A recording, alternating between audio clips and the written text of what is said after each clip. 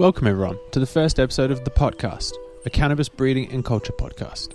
Our first episode is proudly sponsored by 420 Australia, your premier clothing and lifestyle store, as well as the Brothers Grimm Seed Company.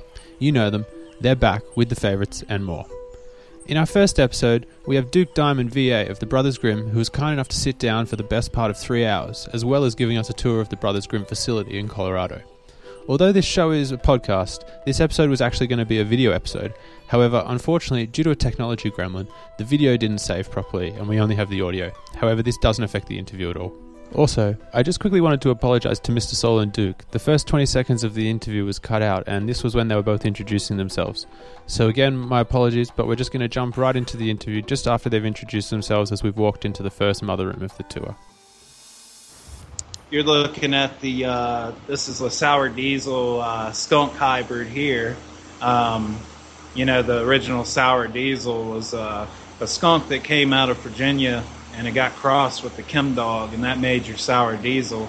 So what I did was I took the same genetic, my skunk is from the same family, and we crossed it to the sour diesel to bring out more of the skunky side of things there.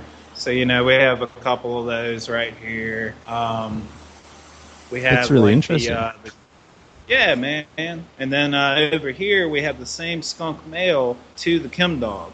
So essentially, we've made a sour diesel using a regular male instead of like a hermaphrodite accident, So Okay. Having these two, we'll grow them out. We'll look at little different traits, like little leaf traits, like how thin, thick, variegation, or the serrations and branching patterns and things like that. And then we can take these things and kind of assess them. And we could actually use this, like maybe a male from this, to the female sour diesel clone, and maybe outcross back to the sour diesel skunk, depending on what traits we're looking for, whether it be yield or something cool like that. And Okay. then, So you're almost doing a sour diesel IBL in a way. yeah, exactly. Like we'll put it into a seed form to where, everybody chases down that clone, and with that clone, they kind of screw up, because there's a lot of fake ones, and everybody over here wants to be a special little snowflake, and they're like, oh yeah, we got it. They ain't got shit, man. They ain't got nothing. They got some bag seed from something that ain't even sour, right? So It's pretty cool that if people could actually grow that in seed form and be able to experience that too, and be able to sprout seeds and actually have them come up sour and diesel and have something good. And just for everyone listening, you're referring to AJ's sour diesel as the original? Yeah, he didn't breed it or anything, but the guys up around Albany and up in New York City, those are the guys who created her. A friend of mine on Instagram, he goes by Skunk VA. He's the guy who traded him the skunk for the Chem dog back in '94, and that's the crew that made the sour diesel. It was an accident, really, but it got made. That's so interesting, because I was wondering, how did you tie into the whole Chem family? Well, back in I think it was 2004. I met a guy, Chem dog. Everybody called him back in. It was Mass G for Massachusetts, and G was his initial of his first name. And I just kind of bumped into him. I was going and hitting up music festivals and things like that, and we decided hey, let's hang out. And I had a cutting of ironically enough, right now, Cinderella '99, which is all that stuff back there. Yeah, it's all Cindy. But so he really wanted that, and I was like, yeah, no problem. So we get together and we're smoking and everything, and he's like, yeah, I got this stuff I grow called Chem dog. If you want to try it, and I was like, yeah, man, absolutely. So, and here we are at this plant. This is the Chem dog D right here. So that's how you got your cut. Yeah, he says, try this. And, he's a really big guy, too. Huge hands, big burly dude. And he gives me this little tiny bong. And he's like, yeah, hit it. So I took 2 hits off of it, and I started to sweat, man. And I mean, fucked up like a soup sandwich, man, really, really high. And he's like, "You think it's any good?" And I was like, "You damn right it's good. I love it." And he's like, "What, do you want it?" And I was like, "Yeah, absolutely." And I took him up some clones of skunk and white widow and bunch of different stuff, G13 hybrids. And anyway, he gives me this and gives me a whole bunch of stuff like Super Snow Dog and a whole bunch of cool stuff. And then like over here, this is the original. This is the what they call the 91. It also goes by the Skunk VA. My buddy, he's the guy kind of held her safe for 20-something years. So, but that's her. She's a little more viney, a little more lanky and everything. But man, most killer weed on earth though. I mean, it's just so strong. And then like hell, everybody's always like, God, it's so much like OG and stuff. So here, this is the Triangle Kush here, which is actually like the mother of all of what they call OG strains, Ah, I see. see. She's from Florida in 1992. But yeah, you can kind of get a look of that structure and like how, she's very notey, And then like you can look at the Chem Dog and you can kind of see some of those same traits.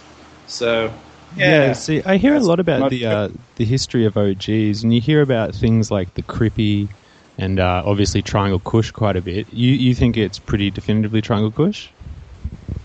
Oh yeah. So like you heard of Cornbread Ricky before, right? Yeah, he's pretty big on Instagram. Yeah. So he's got Swamp Boy seeds and stuff. So he's the guy who gave that triangle its name. I don't know if y'all know about like the mysterious things of the world. They have the Bermuda Triangle, where Amelia Earhart was flying and got lost in it and all that. So the way it got that name was, stuff would fuck you up so bad, man. You get lost where the hell you're going. So they ended up calling it the Triangle, and like they're from Florida too, so. That name kind of stuck. But me and him have talked, and these plants. I can't really get into it too much, but these plants they're very, very, very closely related. Yeah. So it all boils down to a couple of people that were doing some things, kind of running in the same circles, but just that type of deal. Old illegal world. Yeah. So just staying on that same point. A lot of your plants, they look so fantastic. It's unbelievable how old some of them are. What's your opinions on how to keep your clones nice and vigorous, not letting them go to crap over time? Well, I would say the number one thing to do, so I tell you what, man, I'm going to take y'all on a tour to the mom area here where we keep our old mother plants and all these good things. Awesome. Probably a little bit quieter too, eh? Yeah, I know. It's good at the moment. So, like right here, this is a Master Kush from 1996. Oh, wow. So, nice big broad leaves. Oh, yeah, man. So, like, the key, I would say, is, you keep a plant healthy. Now, when my cousins gave me this back in the day, we kept things pretty healthy. Now, I got busted DEA back in 2007, and I had some friends, keep cuttings here and there. And my one friend, we used to call him the Butcher because, like, he'd keep a grow room 110 degrees. He'd have spider mites. He wouldn't feed them right.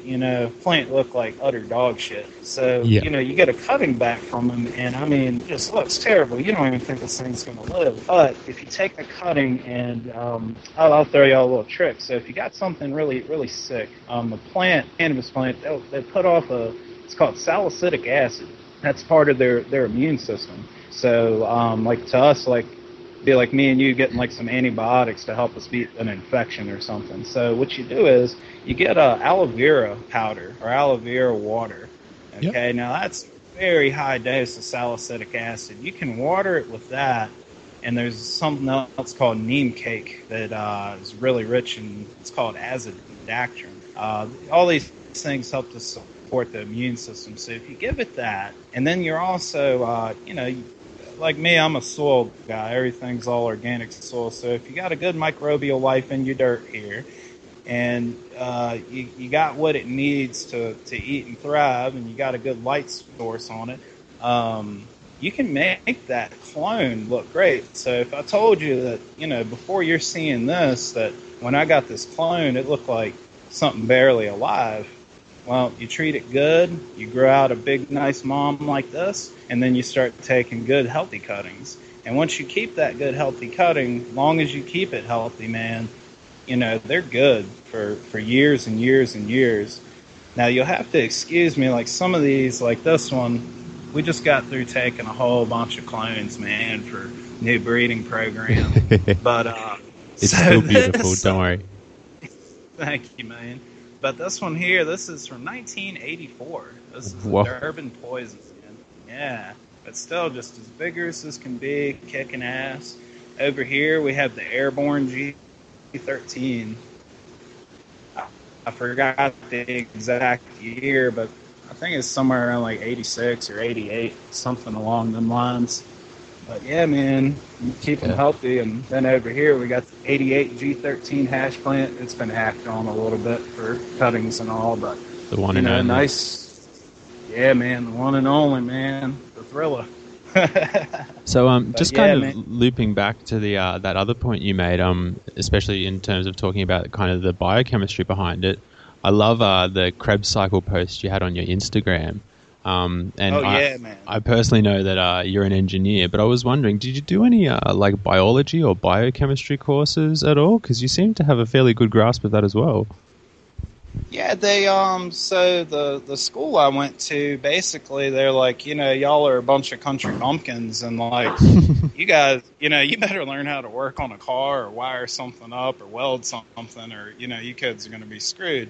But they also, so where I'm from, is big agricultural area. So we grew a lot of tobacco, soybeans, tomatoes, about anything you can think of, and we grow a little weed back in the woods, a little supplemental income. But we did have like some pretty decent little classes in high school. Now, they weren't like very advanced, but it was enough to really get my interest piqued. And basically, man, little cheap library card, I'd do all the researching I could. And anything I could learn, man, I'd try to pick it up, and then I would apply it.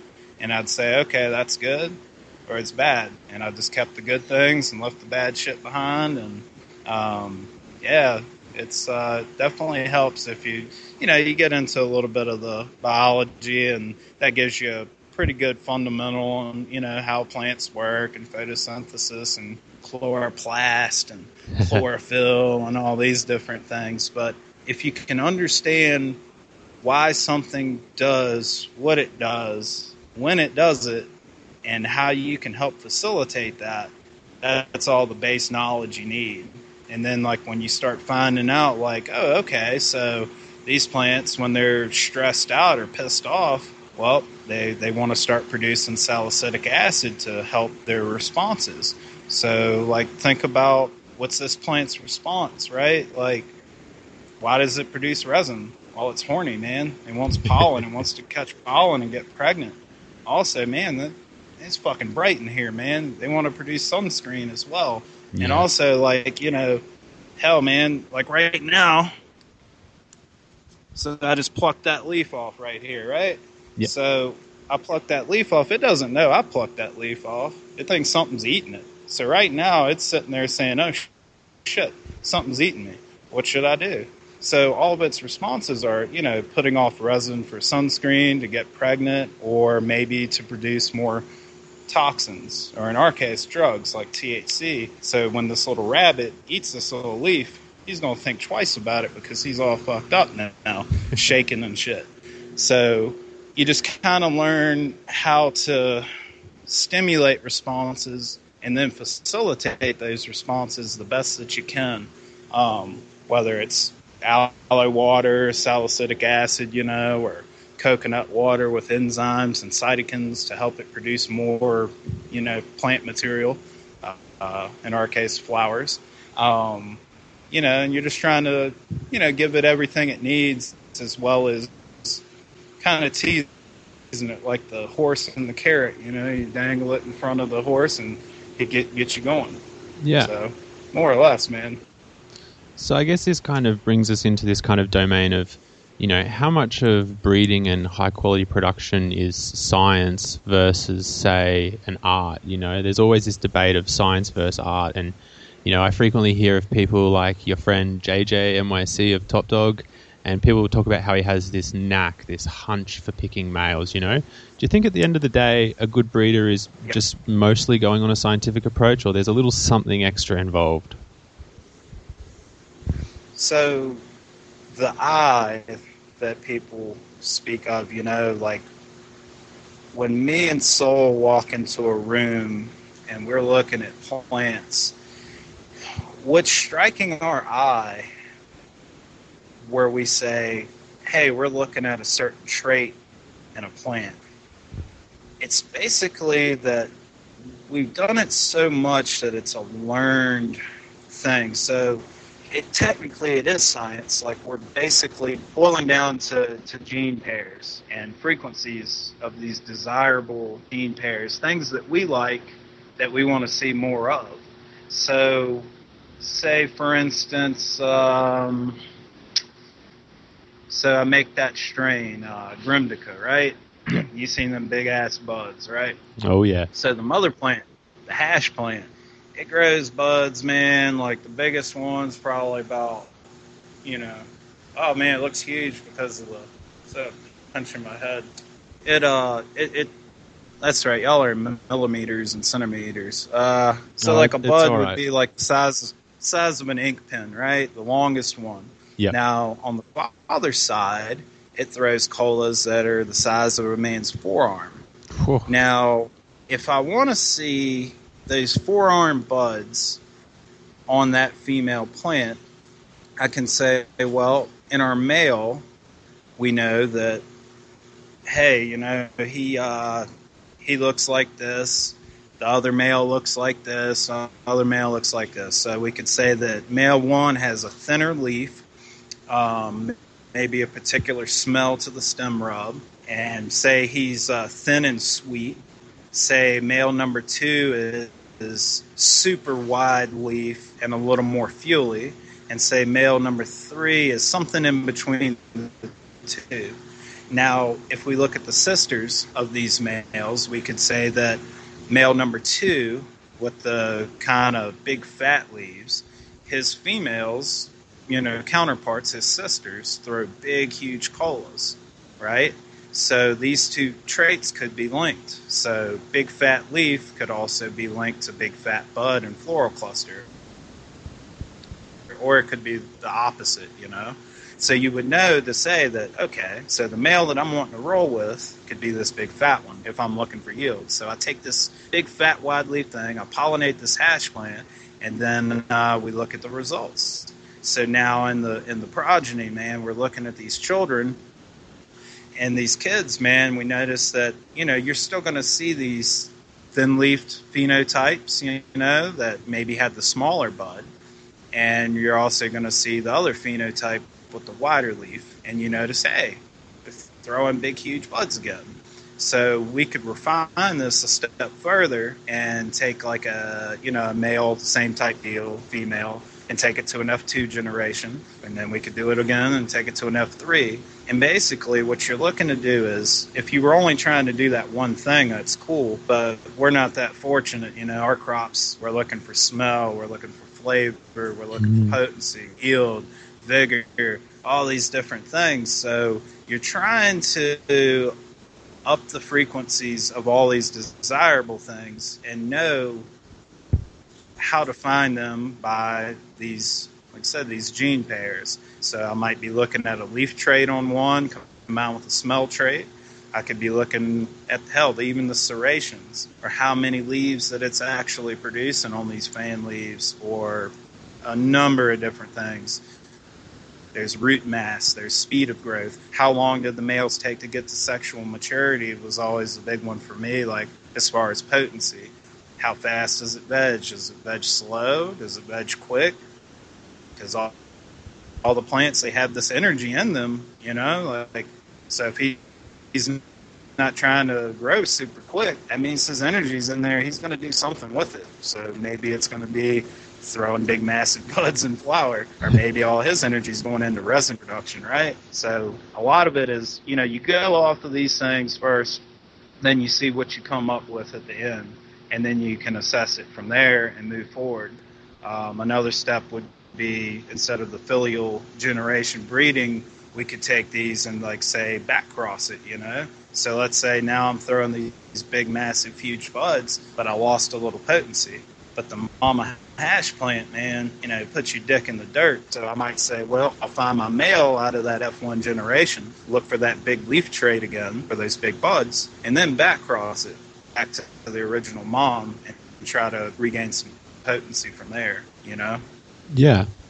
So with kind of that same topic in mind, we see like labs these days offering tests claiming they can, tell the sex of males before they've even got more than a couple nodes going. How do you think this kind of thing plays into the scene? Do you think it's like a fad, or do you think this technology will legitimately find a use in most breeders' stable? I think that with the price of it and the availability of it coming, that I really do think that it would help if I could put genetic markers on these things, like these pairs that I'm able to see with my eye. It would help me along to be able to say, well, it's definitely this. There's science backing this up. I had these markers put into place for yield and potency, so it would help me along pretty good. But I mean, you got to be a rich motherfucker to be able to afford all that right now. And guys like Sol and myself, we've done it for so many years without being able to go to a lab, or any of these things, to where we can do it by eye and putting it on paper and recording these things. So, it does help. But on the other token, like, you don't absolutely need it. It is a nice thing, don't get me wrong, but, we can still accomplish what we're looking to do, without the labs and everything. Yeah, for sure. So kind of how you just mentioned you've been doing this for years, something I wanted to ask everyone I interview is take me back to when you first started smoking. What was your initial acquaintance with cannabis? Was it a family affair? Was it you and some friends getting up to some mischief? Mm-hmm. So I had a friend in high school, and ironically enough, his last name is Blunt. I don't know if y'all smoke blunts over in Australia or not. People do. But so him and this other girl named Jessica, this little punk rock chick, and she had some good weed, and we smoked it. And right then and there, I loved it. It like made me feel real good and calm. And I was always kind of anxious and, I don't know, a little uptight and didn't really like people. Well, I guess I still don't like people too much.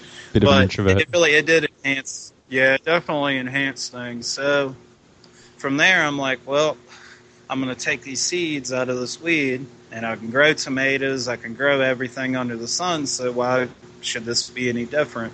So I started growing it, and my cousins, man, and they saw me, what I was doing. I was 12 years old, and I had all these seedlings sprouted up, and they were like, look, man, it is what it is. You're doing what you're doing.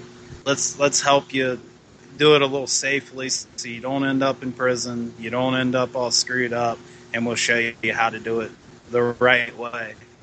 And basically that year I turned into a water boy, and I would help them take large amounts of water through the woods, which really sucked because in Virginia, summertime temperatures are like 110 Fahrenheit, 80-90% humidity. It feels like a jungle. And you got snakes, man, copperheads, and water moccasins, and then you got, hunters here. They have these people called game wardens that make sure that you don't kill too many deer or whatever the hell. But they also, during the summer months, they help the cops locate grows. So they were showing me how to be sneaky about it and how to hide it and all the right things. So it was something of an apprenticeship, and I got to learn, how to make seeds for the next year or the following years, and how to locate the good plants and how to top them or pinch them and make them bush out, and how to feed them and how to mix soil and make use of what's around you and finding water and such. So that's kind of how I got kicked off. And so what was the scene like back then? Was it all everyone was kind of insularly doing their own thing amongst their kind of hill, is the expression I've heard, or was it more kind of people were just starting to work together and get the ball rolling? Well, in those days, like in my area at least, it was something that you kept very, very quiet. You didn't want to, you didn't even want people knowing you smoke weed, because like if that joker, man, he gets a DUI even, which is here it's driving under the influence. So if you were drinking beer and driving drunk, so in order for them to get out of trouble, they would say, "Oh yeah, officer, I'm drunk and shit, but this guy up the street's growing weed, or he smokes weed, or whatever." They tell on you, then you're up in the damn prison, and then they're free. So there was that, and then other people would just bother you all the time. "Hey man, sell me a little bag. I just want a Grimm," or it was just more trouble than it was worth. So you just kept everything super, super, super quiet. You damn sure didn't let nobody know you grow. That was like rule number one. You don't tell nobody nothing. You always keep it quiet as can be. Yeah. So on your first couple of grows, what were they like? What type of technology were you using? And I think more kind of interesting to me is what was the quality like? So ironically, my cousins, man, they started me off. They bought stuff from the Super Sativa Seed Club.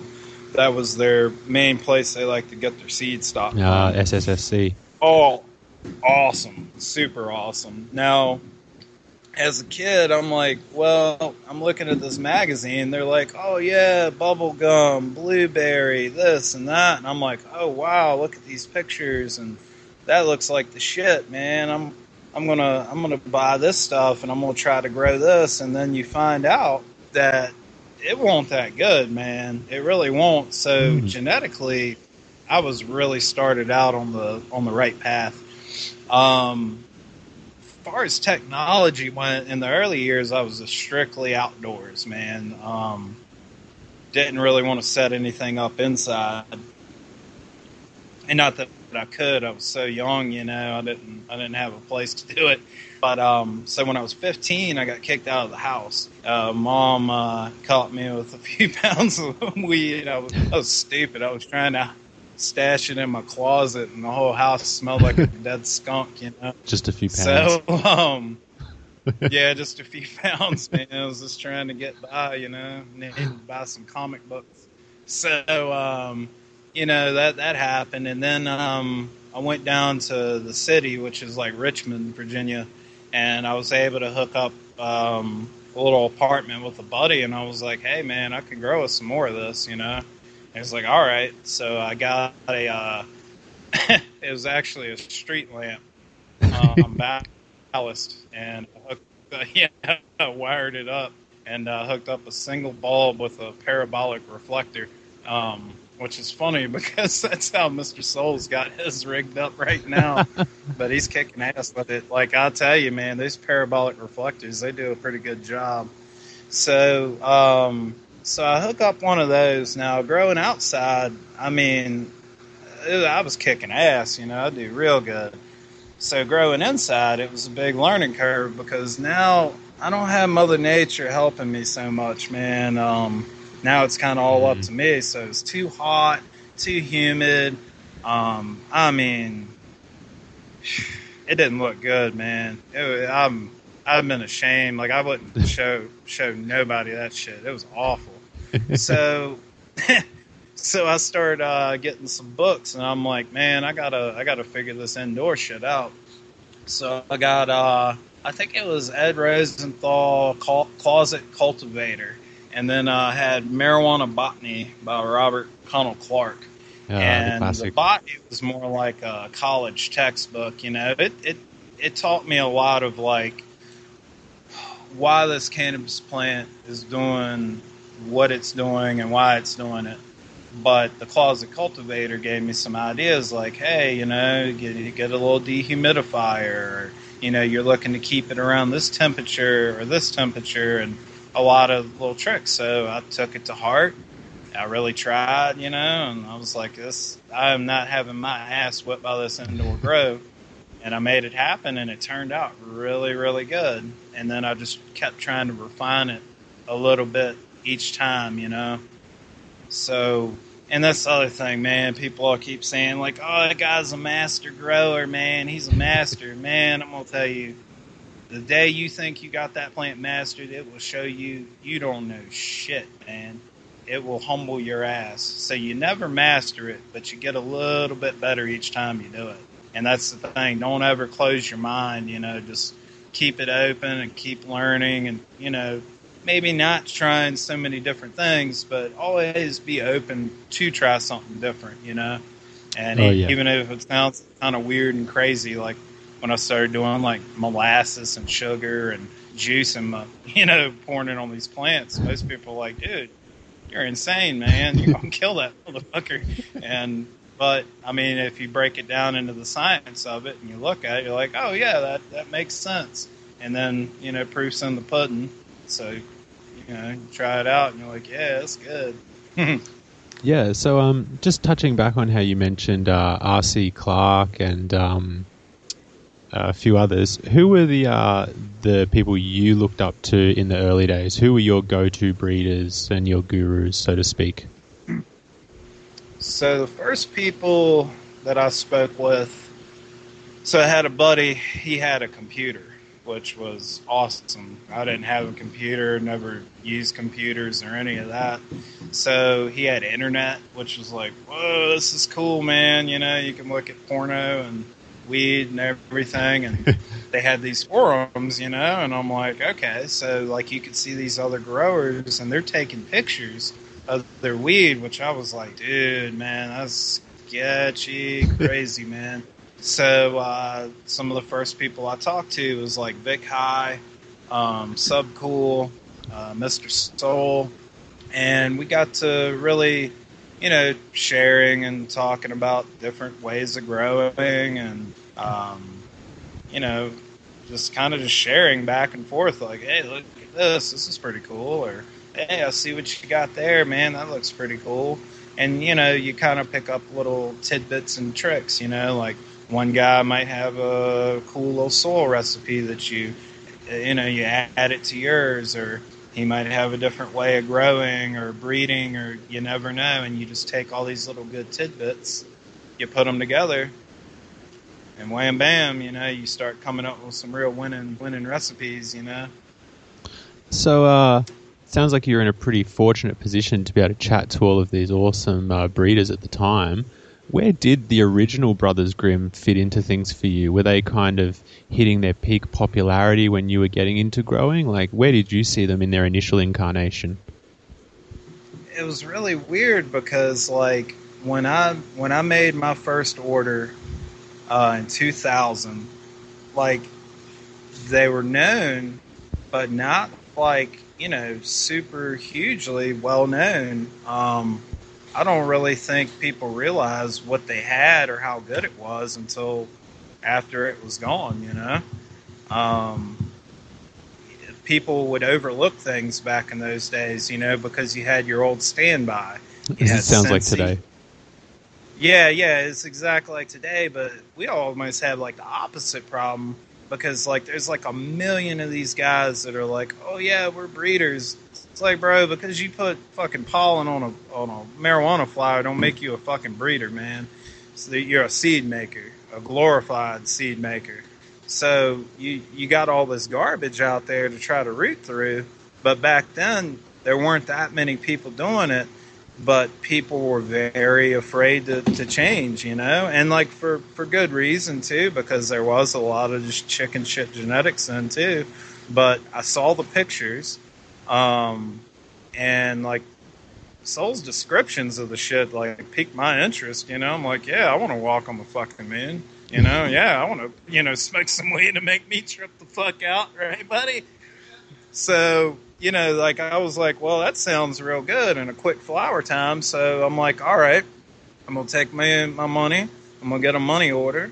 I'm going to send it on up to Canada, the Heaven Stairway, and I'm going to get a pack of this shit and see what it's all about.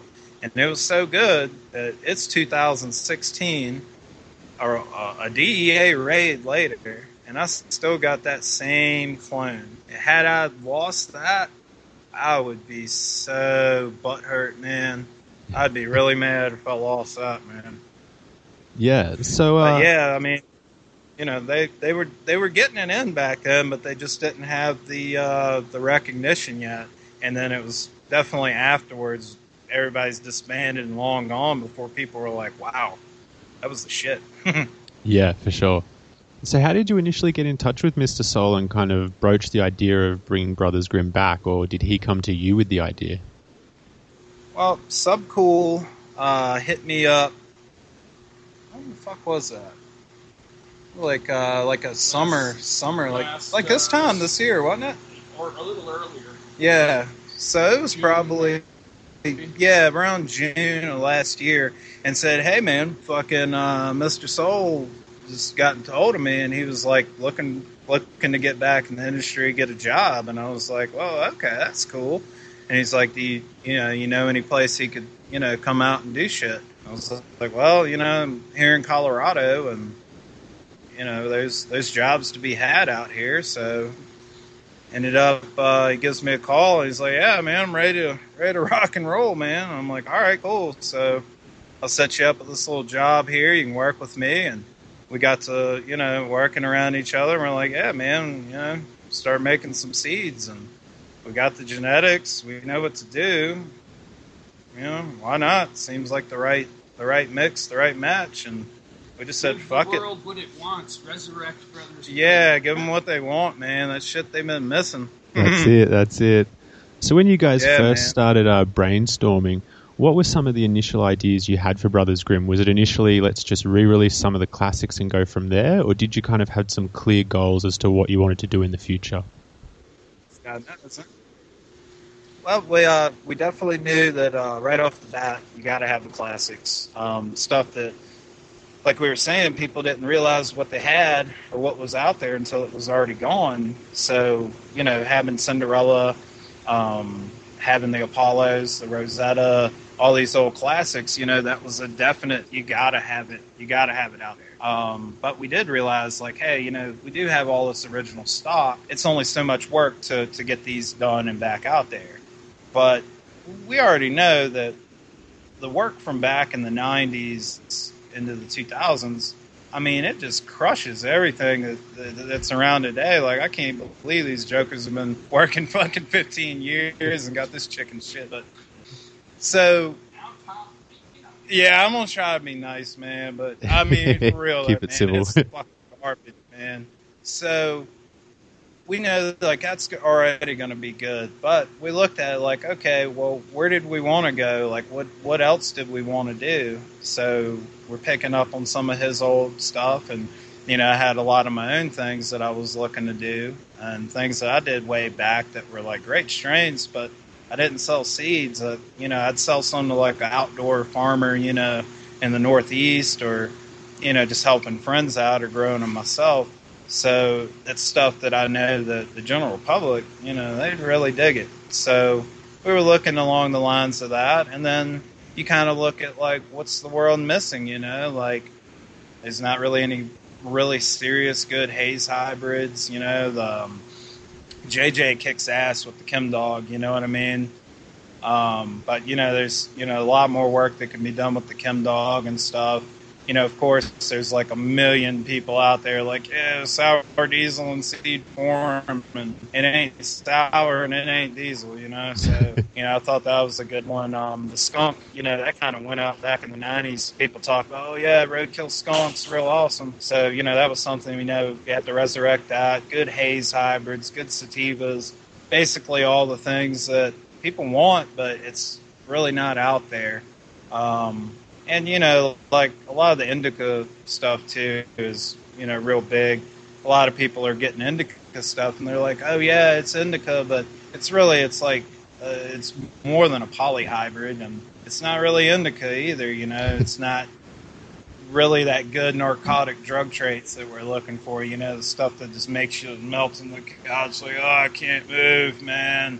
I want to get pizza, but I can't move. So, you need these things back in your life. So, and we got our old genetic collection back. It goes as far back as 1978, some of these clones.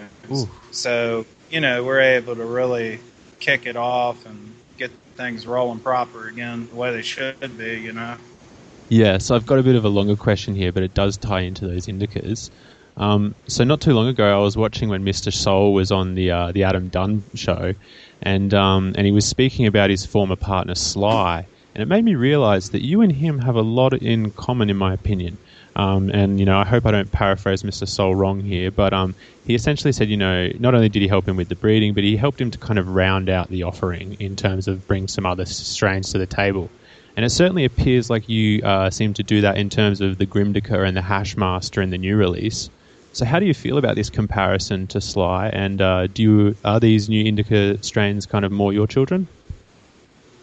Yeah, man. I really, really like my indicas. Sly did a great job. Like, one of my favorite ones was called Sugar Blossoms.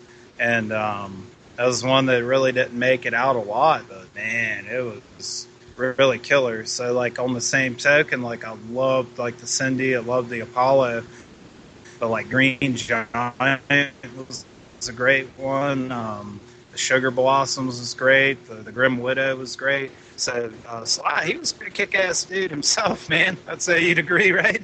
Yeah. Yeah. Got lucky both times.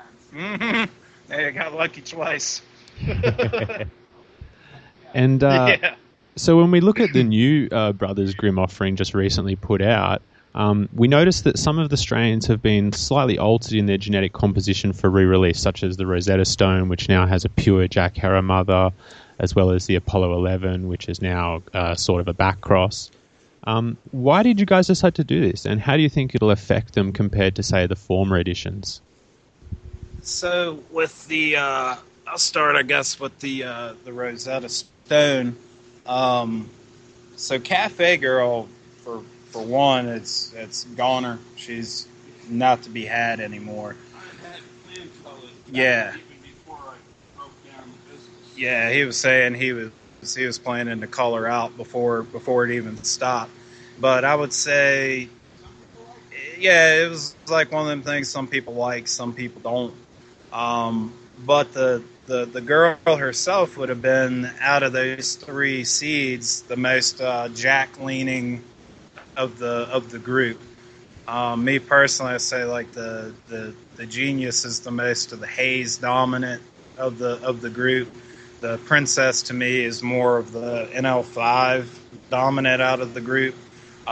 So when you want to do like Rosetta Stone, the Jack Herer is just mind-blowing. Well, the one that we use, it's the same one that Cincy would have used. Jack Herer even selected the clone. So it's his personal cut. Yeah, exactly. It's very, very, very, very stinky. It's got that super lemon pine haze funk. Yeah, sandalwood and all. It doesn't have it.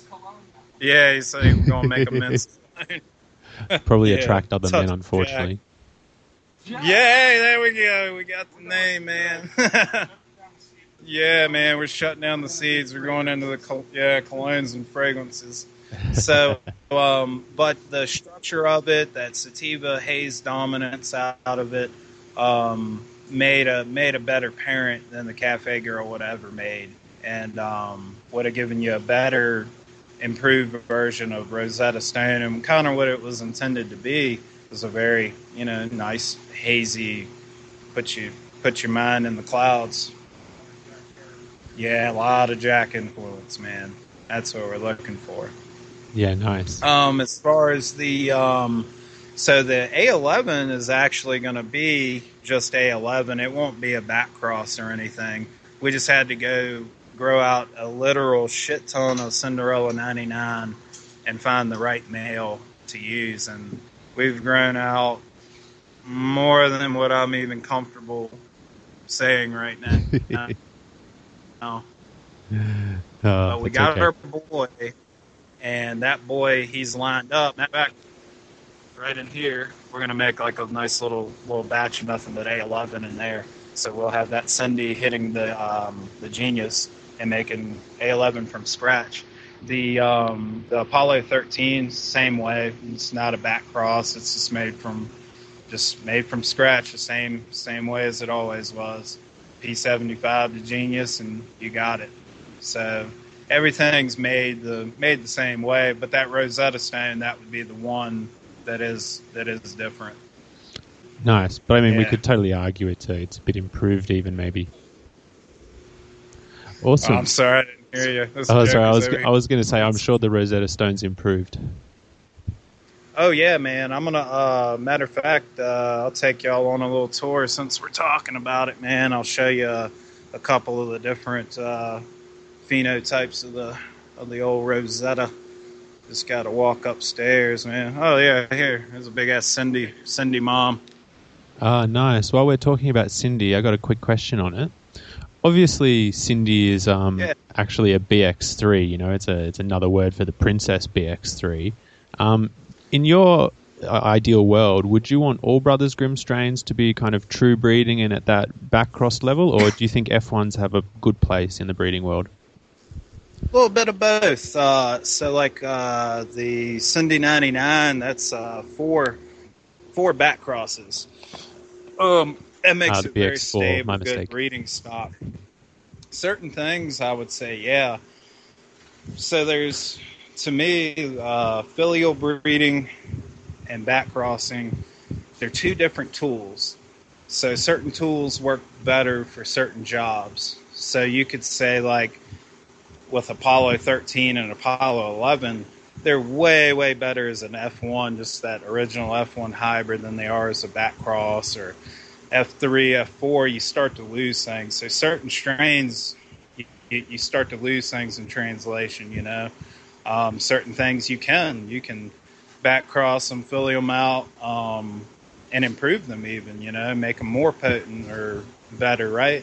But certain things that just they don't like it. You can lock down smell, flavor, structure, all this, but sometimes you start to lose that potency. And a lot of that I attribute to just that hybrid vigor, you know, having two unrelated things or even two slightly related things go together and you create a monster. But you take it beyond that, you might be able to keep a lot of it, but some of it, you know, it's not going to be as good as that F1. So with us, we're like, you know, it's got to be meet the parent or beat the parent. We don't accept mediocrity, man. If it ain't as good or better, it goes right down the shitter, man. We ain't having it. So we want great, not good, you know? Yeah. So, yeah, walk on through. Yeah. So I'm not sure if you've noticed, but there seems to be like a current trend among some breeders to just want to take everything to the F2 or the F3. Do you think that this is a bit of the wrong kind of approach, or do you think maybe they'd be better off maybe back crossing things or just keeping them as F1s? Certain things they could. So when somebody makes an F2, a lot of people, they don't have the concept of what's going to happen. They think, oh, wow, you know, they took it to F2, it's going to be stable, right? But that's not the case, man. When you breed stuff to F2, if like I take, let's say I take like an indica plant and a pure sativa plant and I make a F1, and we're seeing like 5 phenotypes. You know, 1 should be more like the mom, 3 should be like a blend of the 2, and then 1 should be more like the daddy. So now we take it to an F2, and I think the ratio is like, the fuck is it, man? It's like 9:3:3:5. So basically what happens is now you got every color of the rainbow stuff. Yeah, man, it is all over the place. You'll see stuff not only from the mom, but shit from her mom and her dad and all these recessive things popping up. Yeah, before you stabilize. Yeah. So basically, you know, you're just going to end up with this big nasty spread. Now, it can be cool, like, if me and you are looking for very, very special something to use, like, yeah, I mean, it could be cool. But for people that are like, oh, well, take, like, Girl Scout cookies, right? So you take that garbage, right? It's already a polyhybrid. even if you do make an F1 with something, it's still a polyhybrid. So now if you take that, you make an F2, man, you got shit all over the place. And somebody's going to say, hey, man, here's the F2 Girl Scout cookies. And they're going to show you this picture of a forum-cut Girl Scout cookies. Man, you'll be hard-pressed to find that sucker in them F2s. You're going to see stuff all over the place. So, it has its place, but normally an F2 is like something in a good solid breeding program, and you're looking to really refine something during that F2 search. Or if I didn't find what I wanted to use as say a back cross to something in the mom, I didn't really see exactly what I was looking for in my F1 population, I might take it to an F2 to get that big diversity, to find that rare thing that I am looking for, to where I have more of these gene pairs in one male per se, to take that and then take it back to the mom, then use it.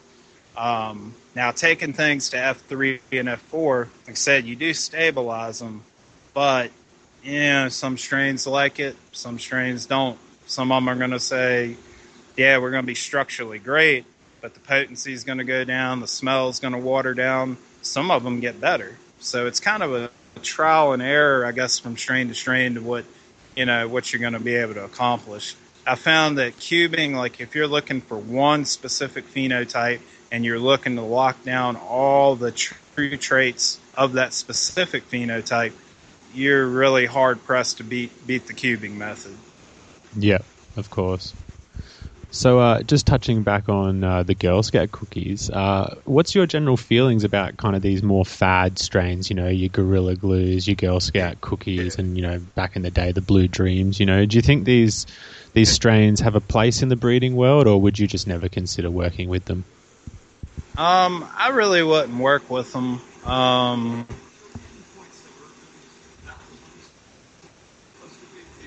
Yeah, exactly. It is what it is. If you did want to put it into a seed form, you could go along the, yeah, it's nice, huh?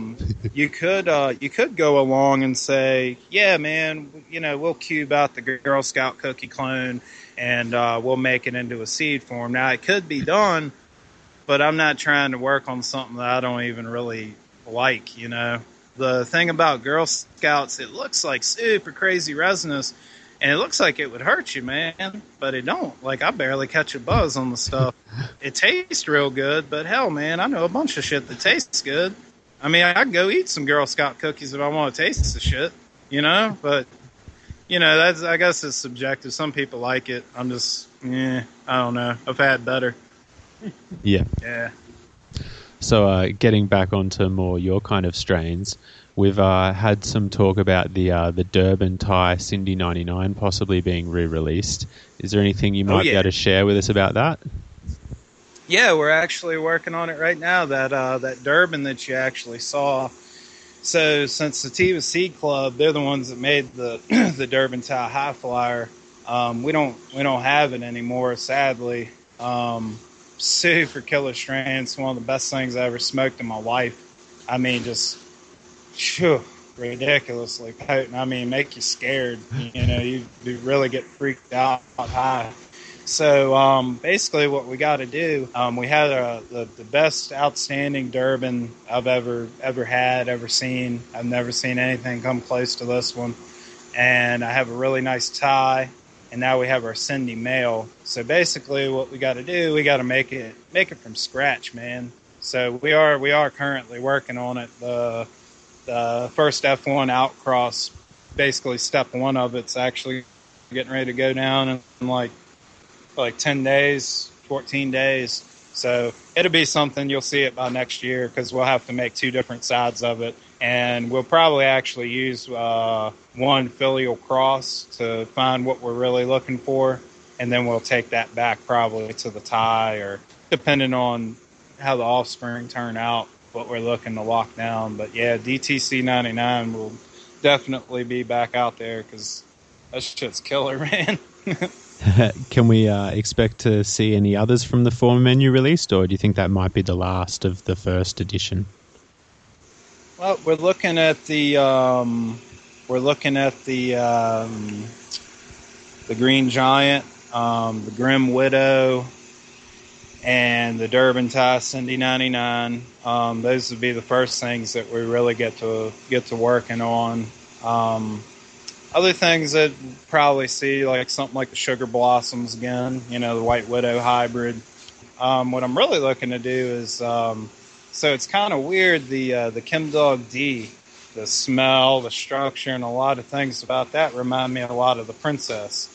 And the Genius actually reminds me a bit of the 91 in certain ways, but kind of like on the opposite ends of the spectrum, where the Chem Dog is very much just crushes you, man, where the Genius is so like uplifting. So I'm actually looking to experiment a lot with the combinations of those two different gene pools, and nobody else has really messed around with it yet.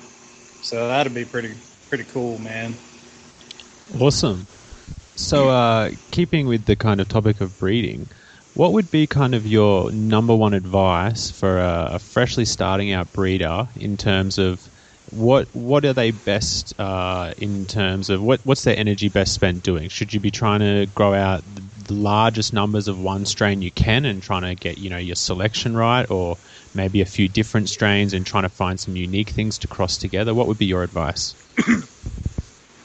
I would say don't start breeding stuff unless you're super, super passionate about the weed. Like, if it's just like, the weed's pretty good, I enjoy it. You want something that's really got your attention, like, wow, this is the best weed I've ever had in my life. It works for me better than anything I've ever had. This is what I want, man. This is all I want. When you have that type of feel to, like, that's what you really want. That's where it all kind of starts. And then you might say, well, I really like it, but, the structure on it is god awful, man, So that might be your starting point is like, hey, I really love this stuff, but I want to improve something. Or it might have everything you're looking for all in one, and you just might want to stabilize that. I would say if you know what you're looking for, trait-wise and stuff, you wouldn't necessarily have to grow out huge populations, but the more you grow, the more opportunities you're going to see to find things that would go along with this breeding program better. So where you might nail down like 2 out of the 5 traits you're looking to nail, if you grew out, say, 50 of these plants instead, you might find that male that you could lock down all these traits with this one male, or a good portion of them. So the more is definitely the better. You don't necessarily have to, but it's probably going to take you longer to get where you're wanting to go with it. But I would say definitely have a vision in mind. And it's good to have a good diverse palate, as they would say, if you wanted a good chef, if the son of a bitch has only cooked barbecue his whole life and ate barbecue his whole life, you put him in a restaurant with like 50 things on the menu, it probably ain't going to be too good. So it's pretty good to get around, try different things, grow different things, and you can start to see things. So like even in a polyhybrid, like Girl Scout cookies, right? You grow that out, man, I don't see Girl Scout cookies, man. I smell Durban. I taste Durban. I'm starting to taste little bits of Lebanese hash plant. I can start to pick apart all these different ingredients into this stuff because I've grown them all. I've grown Northern Lights. I've grown the skunk. I've grown the Colombian and the Northern Lights haze and pure haze. And, anything you can think of, I've done grown it already and grown it in pretty good numbers to say, yeah, that's that pheno, that's that pheno, this is showing me this and that, and I know this ain't going to breed worth a damn because it won't breed true for it, and so on and so forth. So I would say, definitely make sure, you get well-versed, growing different things, have a good goal in mind of what you want to do, and make sure that it's something that you're really, really loving, like you're passionate about it. So I would say that's the best advice I could give them.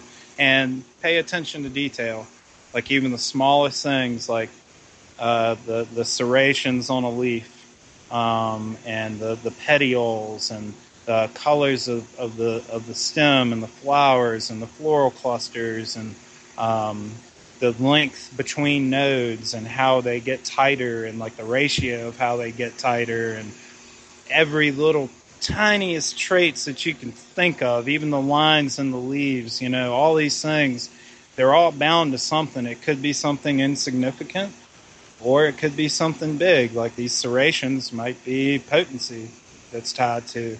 It could be yield, it could be smell, hell, it could be fiber production and stalk, you never know. Or it could be something insignificant like, well, it's the arrangement of these lines on this leaf is associated with that, serration.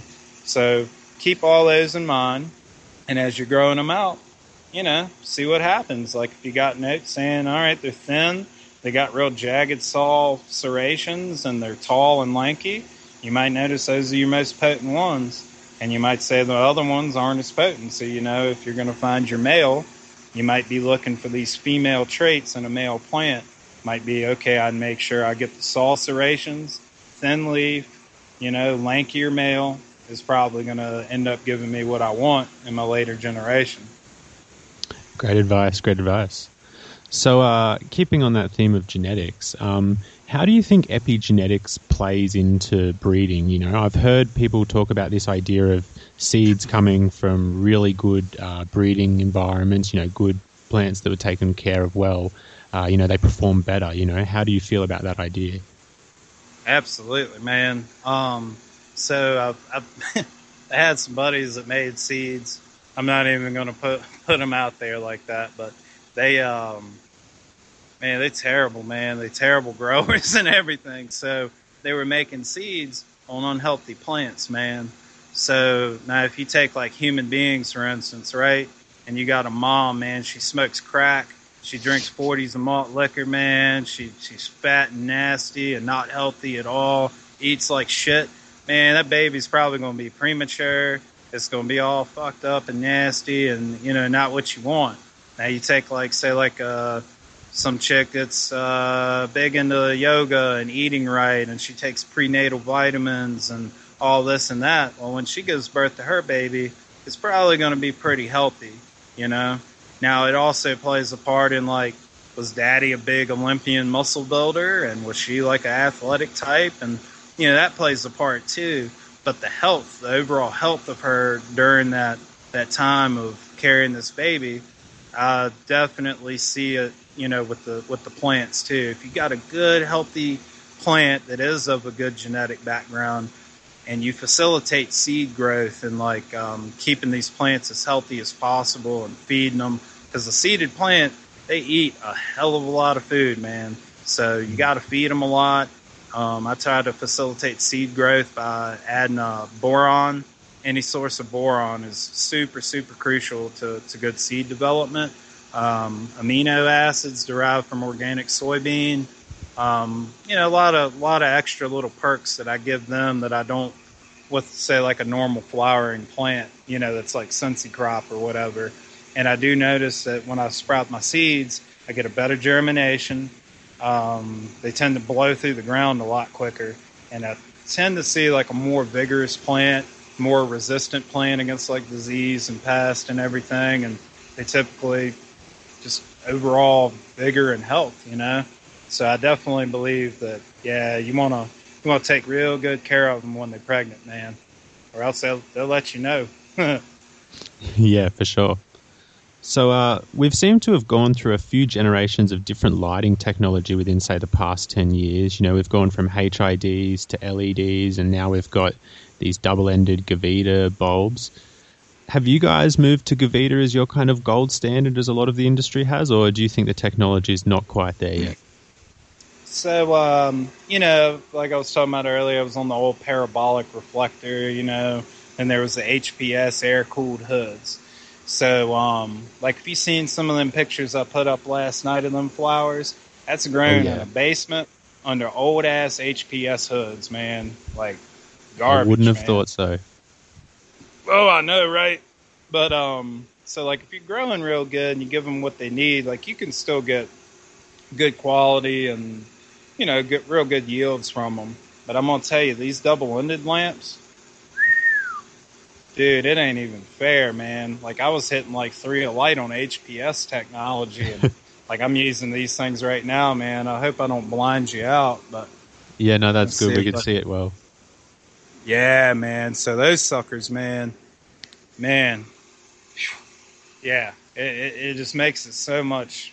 Like the plants just get bigger, buds bigger, more dense. So I would say, yeah, the double-ended technology, I would say, is very good.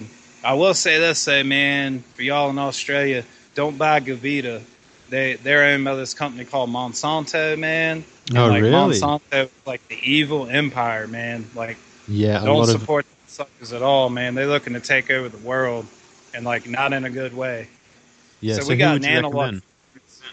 recommend? Nanolux, man, that's the company I've been using, and I really, really like their stuff. I'm not like paid by them. I ain't sponsored by them or nothing. So like I'm just like you know. I got money I try to make, and yeah, I'm gonna spend it well. So with the Nanolux, I don't see any failures with it. There's another brand out there called Papillon, Papillon, and the Phantom DE. And I noticed here in this warehouse, like when we had like blackouts or brownouts where the lighting kind of flickers, man, their ballast would just fail, you know? Now with these Nanoluxes, man, they don't skip a beat. They don't break. They're just great. The design's very streamlined so you can mount them better. The price on them, they're cheaper than Gavita or any of the others.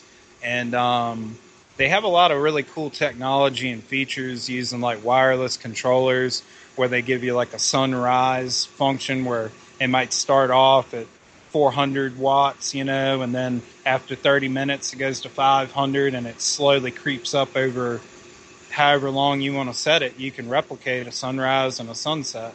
It has temperature sensing technology to where it says, okay, you know, I know that this guy wants my temperature to be, you know, no hotter than 85 degrees at this canopy. So when it hits 86 or 87, the light says, oh, hey, man, I'm getting it too hot for this guy. So it goes from 1,000 watts and it might go down to 950 watts or 921 watts, whatever it needs to do to satisfy that temperature set point, you know? So they're really smart and really nice. And hell, man, like I can even look at this shit on my phone. Yeah. Pretty sweet, man. Yeah.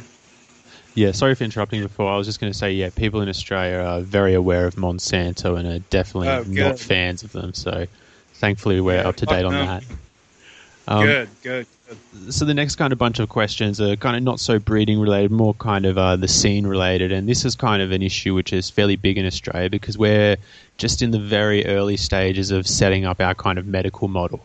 So my kind of first question would be, how well do you think the American medical cannabis model is working for the patients? You know, do you think it's been a net positive, or I hear claims about people saying things are going backwards? You know, what's your ideas on all of this? Well, here recently, man, I don't even know if I should say it or not, but like I just went legit like a month ago. So I never took the medical thing very lightly. There were a lot of people that were like, well, you can grow, just go up the street and get this medical card. And to me, that was kind of a lie. Like, I'm not going to pretend to grow for a sick person.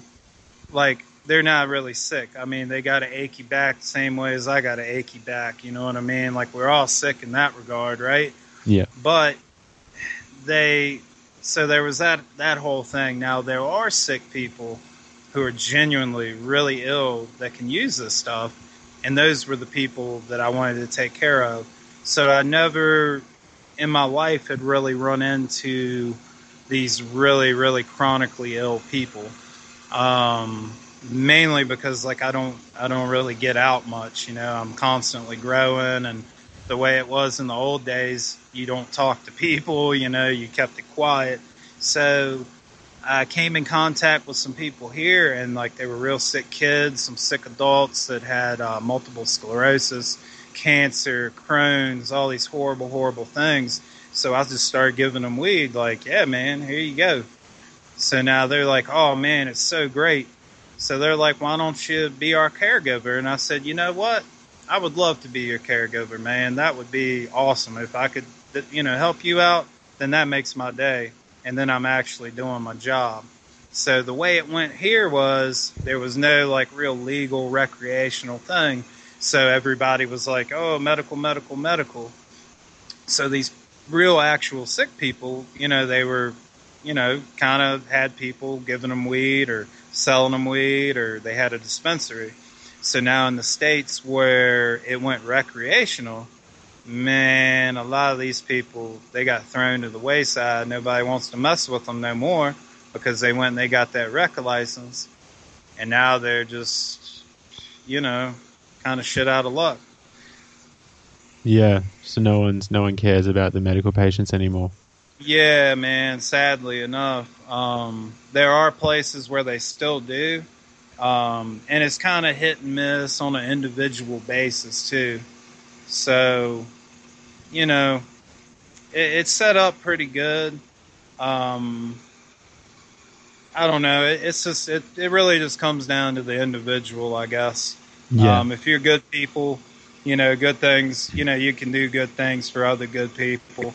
But just know, like, if y'all get medical going, there's going to be a lot of rat bastards out there, but they're already there anyway. So just, guess the best thing to say is just do the right thing, do what's in your heart, and try to take care of sick people, because there are a lot of sick people who do need it. And if you can do a good job, grow some good, clean, organic, good quality medicine for them, man, that's a good thing, good thing to do. Good karma on you. Yeah, thankfully there are some people in Australia who kind of still look after sick people regardless of the legal status. But I guess in that kind of same idea, for a country like Australia that is just, about to say kind of legalise things in the foreseeable future, what do you think is maybe some of the traps or pitfalls, some of the ideas that were presented as a good idea at first, which now in retrospect you realise were not good things for the states? Right. So that's like a big crucial thing. So like a lot of people, they say, oh, wow, you're going to legalize weed. That's great. I'm going to vote yes for it. But really look at what that law says, because like right now in California, they're trying to legalize it there.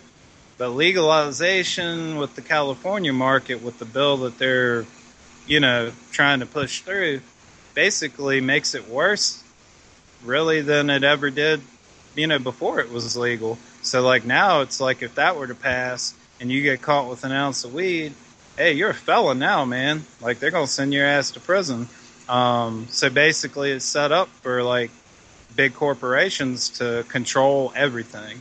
So, like, they'll make it to where you're not allowed to grow your own for yourself. You're not allowed to grow anything for a sick person. They got to go to their local Monsanto growery and buy their cheap dog shit, Eagle 20 ridden, spider mite infested crap. So whatever they do put in front of you, just make sure y'all read it real good, man, because they, governments are sneaky. I don't know about Australia, but I know in America, you got to watch them suckers, man. They'll fuck you any chance they get, man.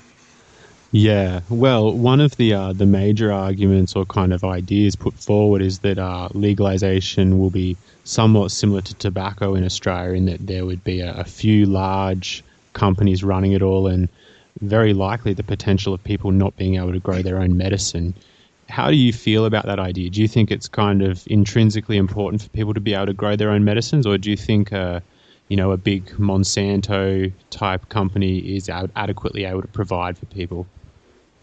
Yeah, so when I worked in Virginia doing like engineering and instrumentation and all that good stuff, I used to work for a company.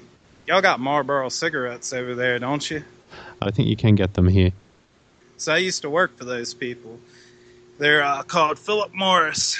But so with the tobacco industry, or any industry for that matter, they're high volume, low quality. I highly doubt you would get anything beneficial from them. Here in the old days, we used to have, basically, we call it a swag market. It was illegal weed grown in Mexico mostly, come in a brick, real cheap, pesticide ridden, not very good. To me, those type of places will fill that swag void if they do produce anything at all. But what you can do for yourself at your own home is far superior than anything that you'll be able to buy in a store. So even in this market, like I'm in Colorado right now, if I go to the store looking for weed, man, I'm pissed, dude. Like it's awful looking, man. So like what I can just do in my basement will kill anything you'll find in a store around here. So they're not going to put the same amount of love into it as you are. And you're not going to know, like, what did they spray that shit with? And did they pull it too early? Did they pull it too late? Do they even grow what the hell you need, you know, like for your ailments, you know? So if you got Crohn's or whatever and all they got is Girl Scout cookies, you shit out of luck, man. You know, you need something, you know, more specific for what you're looking to do. So I would say being able to grow your own is huge, you know. And my thought has always been, until they consider cannabis the same as a tomato plant, no regulations, it's a plant as any other plant. Until that happens, I'm not happy. I'm still like, fuck them. You know, I don't like being regulated at all. Yeah. So fuck these assholes, man. They, you know, plant's a plant, and especially when it's medicinal and good for people. Shame on them for even trying to regulate it, you know? Yeah. So obviously you're an organic fanatic like myself. What's your opinion on organics versus synthetics in terms of, you know, do you think synthetics just reduce the flavor and the terpenes, or do you think it actually reduces the medicinal value compared to organics? Well, that's a good question, man. So I've seen a lot of hydro weed. Some people can do it good and do it right. And I grew hydroponics myself even, you know, way back in the day when it was a cash crop thing. You can grow a good product hydroponically, but I can grow a better product organically, I guess you could say. It still would have a medicinal benefit, but you would get more medicinal benefit, you know, of course, from a better product, and that being organic. I found that growing organically, it was less maintenance. It's actually less work. The plants actually grow better and bigger. That used to be the argument of the hydro guys that, well, you know, you might have a better taste or smell or whatever, but hey, I yield more. Well, not the way I grow organic. You don't. You know, you might meet it, maybe. You know, but I'll take the Pepsi challenge on that shit too. So, you know, honestly, it's cheaper, it's easier, you know, and it's better for you. That's for sure. And you don't have to worry about flushing fucking plants for 14 days to get shit out. Like, you know, I'm not gonna put nothing in it that, you know, I don't want. So, I don't know. It's just kind of nasty weed. I have one buddy that grows hydro, and he's probably like the only person I know of that actually does a good job that I would actually smoke. But if he were to grow in organics, shit, man, it'd be that much better, you know? Yeah. He only does it out of necessity, though. Like, it's the only way he can grow in his current situation. Yeah. Yeah. So, I'm not sure if the idea is as prevalent in America as it is in Australia, but currently there's this big trend to kind of push CBD as the medical component of weed, and to push THC as the recreational component. How do you feel about this, and do you think it's a bit of a misrepresentation? Yeah, absolutely. So, like, if you look at the research, so CBD, you know, prevents like the metastasizing of cancer cells, whereas THC actually kills the cancer cells. So I actually see them both. Like, you don't want just one, you know, one or the other. You want both. And then there's like the medicinal benefit of like terpenes, you know, whether it comes off of a CBD plant or a THC plant, like myrcene and all that good stuff. Like, they all have their own medicinal benefit. So having one without the other, as far as the medicine goes, they're kind of pissing in the wind. So, you definitely got to have both. And that not just for cancer, but for anything really, pain, nerve damage stuff, gastrointestinal stuff, depression. There's so many different benefits for the stuff. So. And it's not as simple as just THC gets you high and CBD heals you. Yeah. Even in recreational need, if you want to now call it that, the different cannabinoid profiles change the different kind of high. The perceived high can be greater from a plant that has lower overall THC than another, but its profile more CBG and CBN, yeah. It is. We don't know what that code is yet, but there is definitely an interplay of the different cannabinoids that add up to something that's greater than the sum of the parts, basically. And we don't understand how it all works yet, but it's certainly not as simple as just pure THC, just extract that and leave everything behind. That's not going to be the solution. Neither is getting just pure CBD. Yeah, because you can smoke, say, like a Thai plant, right? 12% THC, right? I can go get an Afghani plant, 12% THC. I smoke that Thai, and I'm like, oh, geez, that's strong, man. I'm gotta go hide. Then I could smoke that 12% indica and just be like nodding out. So what's the difference? THC is THC. It's the whole profile. It's the THC in combination, the other cannabinoids, the propyl cannabinoids, your THCV and all that good stuff, in combination with, the terpenes. That's what makes a Thai, and a Gani, and an indica and a sativa's differences, and the different medicinal benefits of that. Like, you take somebody with like ADHD bouncing off the walls, man, I could give them a nice strong sativa and probably chill their ass out, whereas I give it to this other dude or myself and I'm like, oh Jesus, man, that's too much, man. Yeah, so touching on that synergy that kind of you and Mr. Soul just mentioned, we often hear people talk about how they will say, kind of like your example with that Thai or a haze, for example, these strains would never test as high as what strains do today. However, people would often claim there's no ceiling to them. How do you think that gets lost? Do you think that's just over time, over hybridizing strains, you lose that or you gain a ceiling in the high? Because a lot of people will claim that, new strains have a ceiling, whereas some of the older ones don't. And that was why they were so memorable. There is that. Like, there's certain ones that... the land race, there's something pure in those chemotypes that really doesn't have that ceiling. And if you look at a lot of the old hybrids, like the Durban Thai High Flyer, that had no ceiling, and you could get so high you turn white-faced and sweaty and puke. They were based off of land races, Durban, Pinetown, Durban, Sativa, and pure Thai. They didn't water it down. They had 2 land races, and they stabilized them well.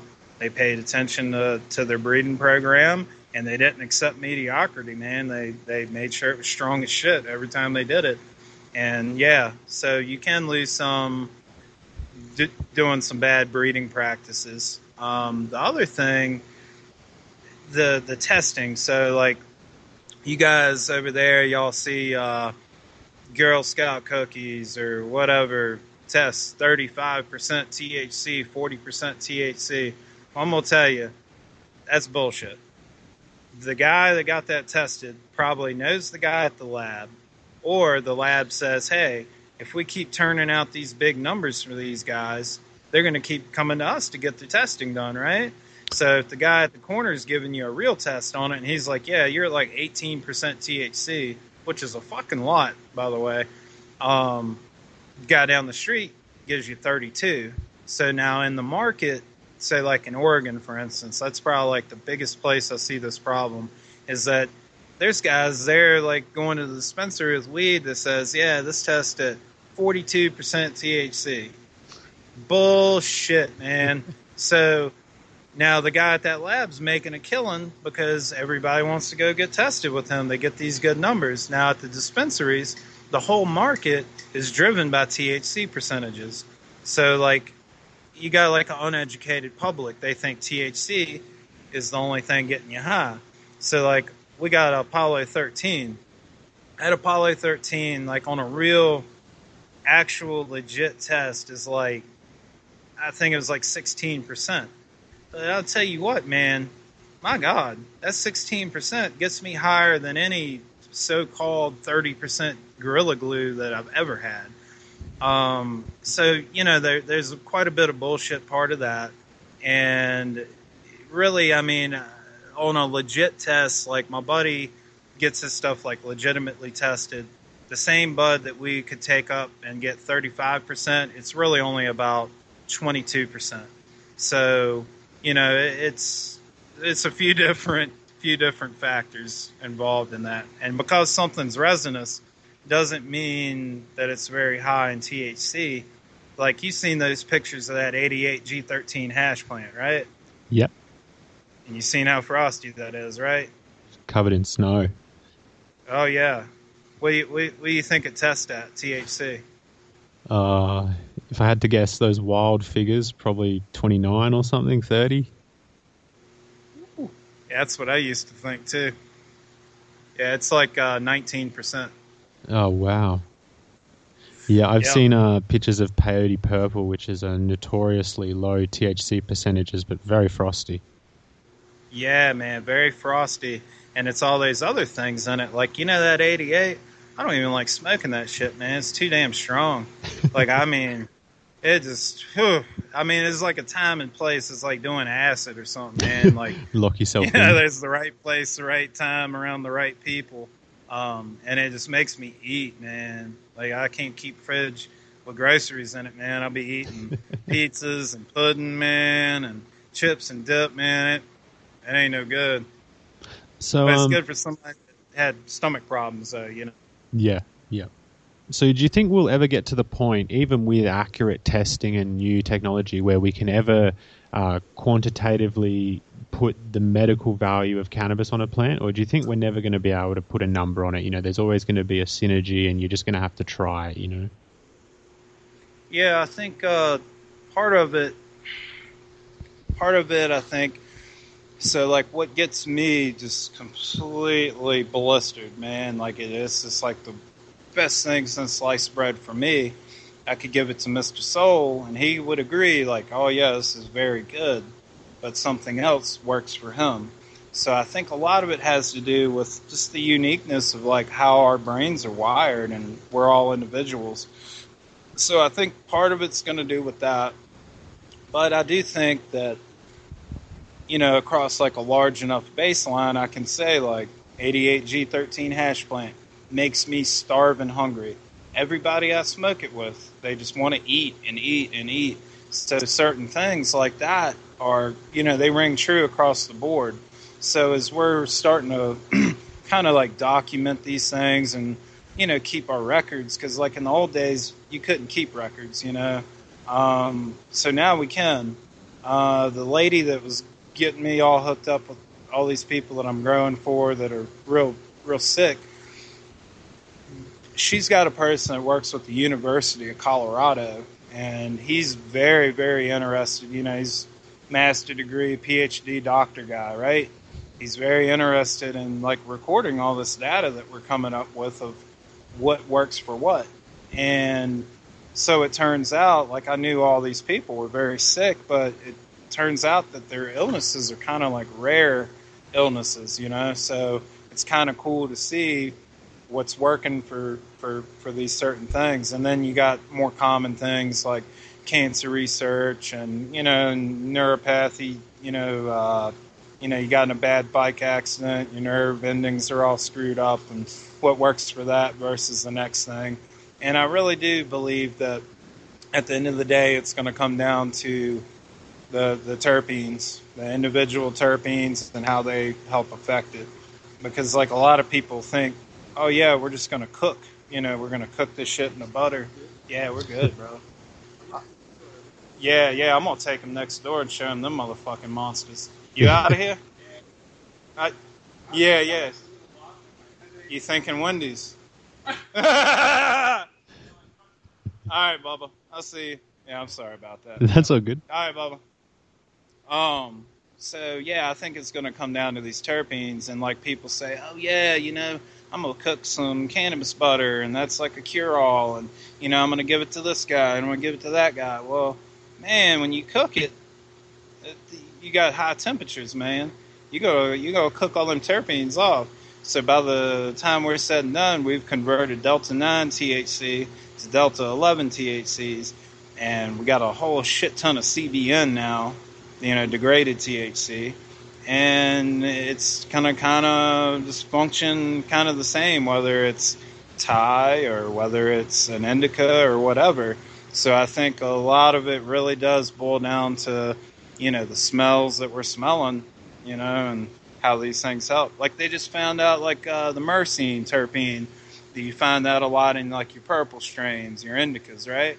Yeah. They work on the same receptors as opiates do.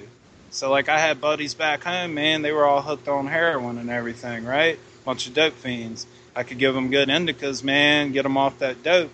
One, it helped with their stomach so they ain't throwing up so damn much. And two, it's acting on that same receptor as that dope was, so they're not jonesing for the dope. So now they're smoking good indica, and then they're able to kick that heroin. You know what I mean? So, like, there's all types of benefits. Yeah, that's interesting. I've heard of people being able to quit heroin with weed, but then you hear about other people who say it's not so effective. So maybe it's just a case of some are getting the right strain for the situation. Exactly.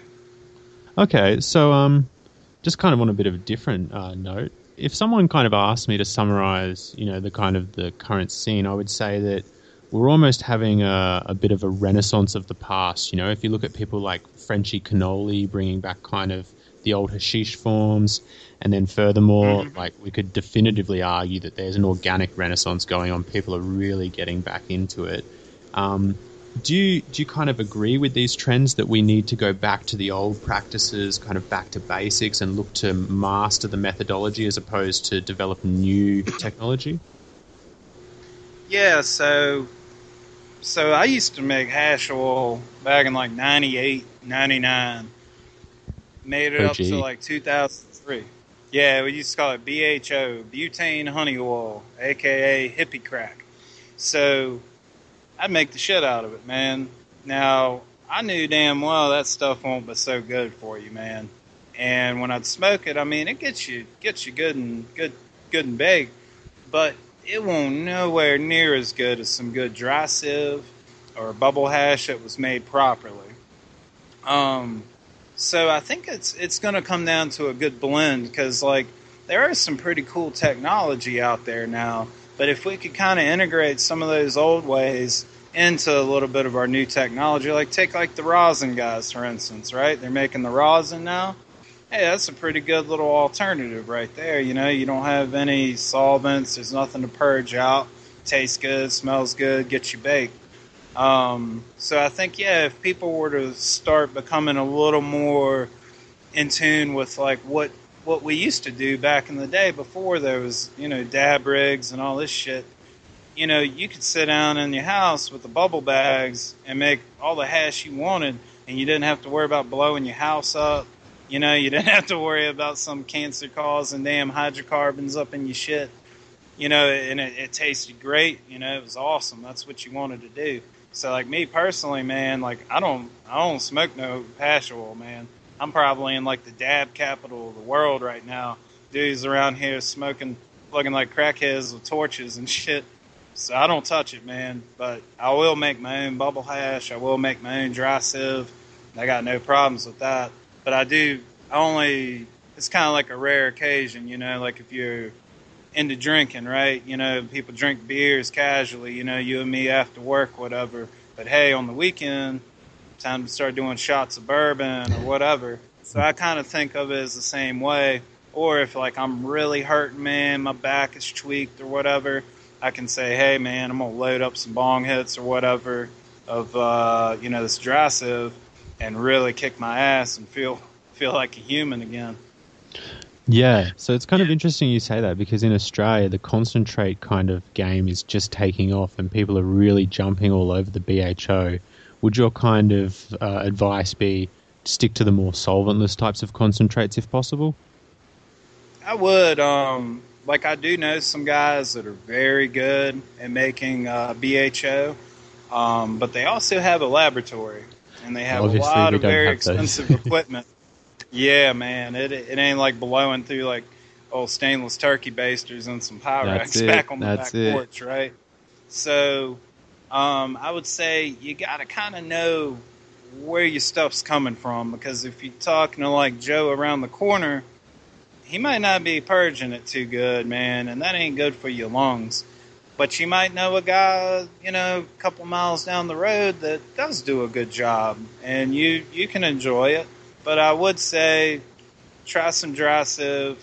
You probably won't see a lot of it in your area. Like, it's never been a big thing even here in America, right? Like, you don't really go to the store and say, hey, there's some solventless dry sieve, because that BHO is easier to make. But Yeah. what you can do is you can get your grow your own, and then, get you some dry sieve and screens and just make your own.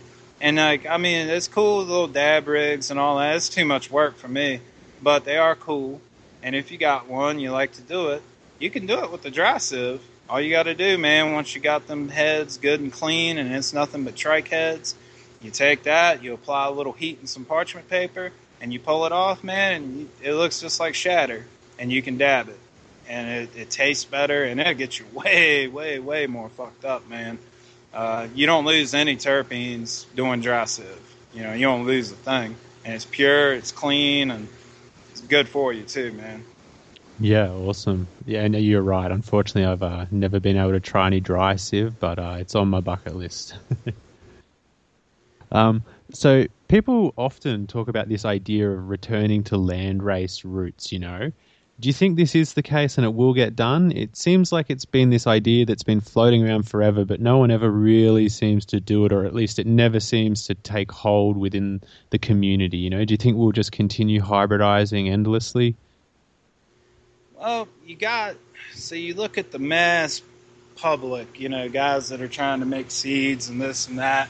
But the thing with them is, most of those guys are chasing a buck. They ain't chasing a passion. So there are some guys over here that are very passionate. A couple friends of mine in California, that's all they do. They don't even sell the seeds. They could sell them and probably make a fortune. But their main thing is preservation. Everything from old Colombians and Mexican, Oaxacans, Thai and Cambodian, everything you can think of. And they want to make sure that it remains pure and it remains safe in a good seed form.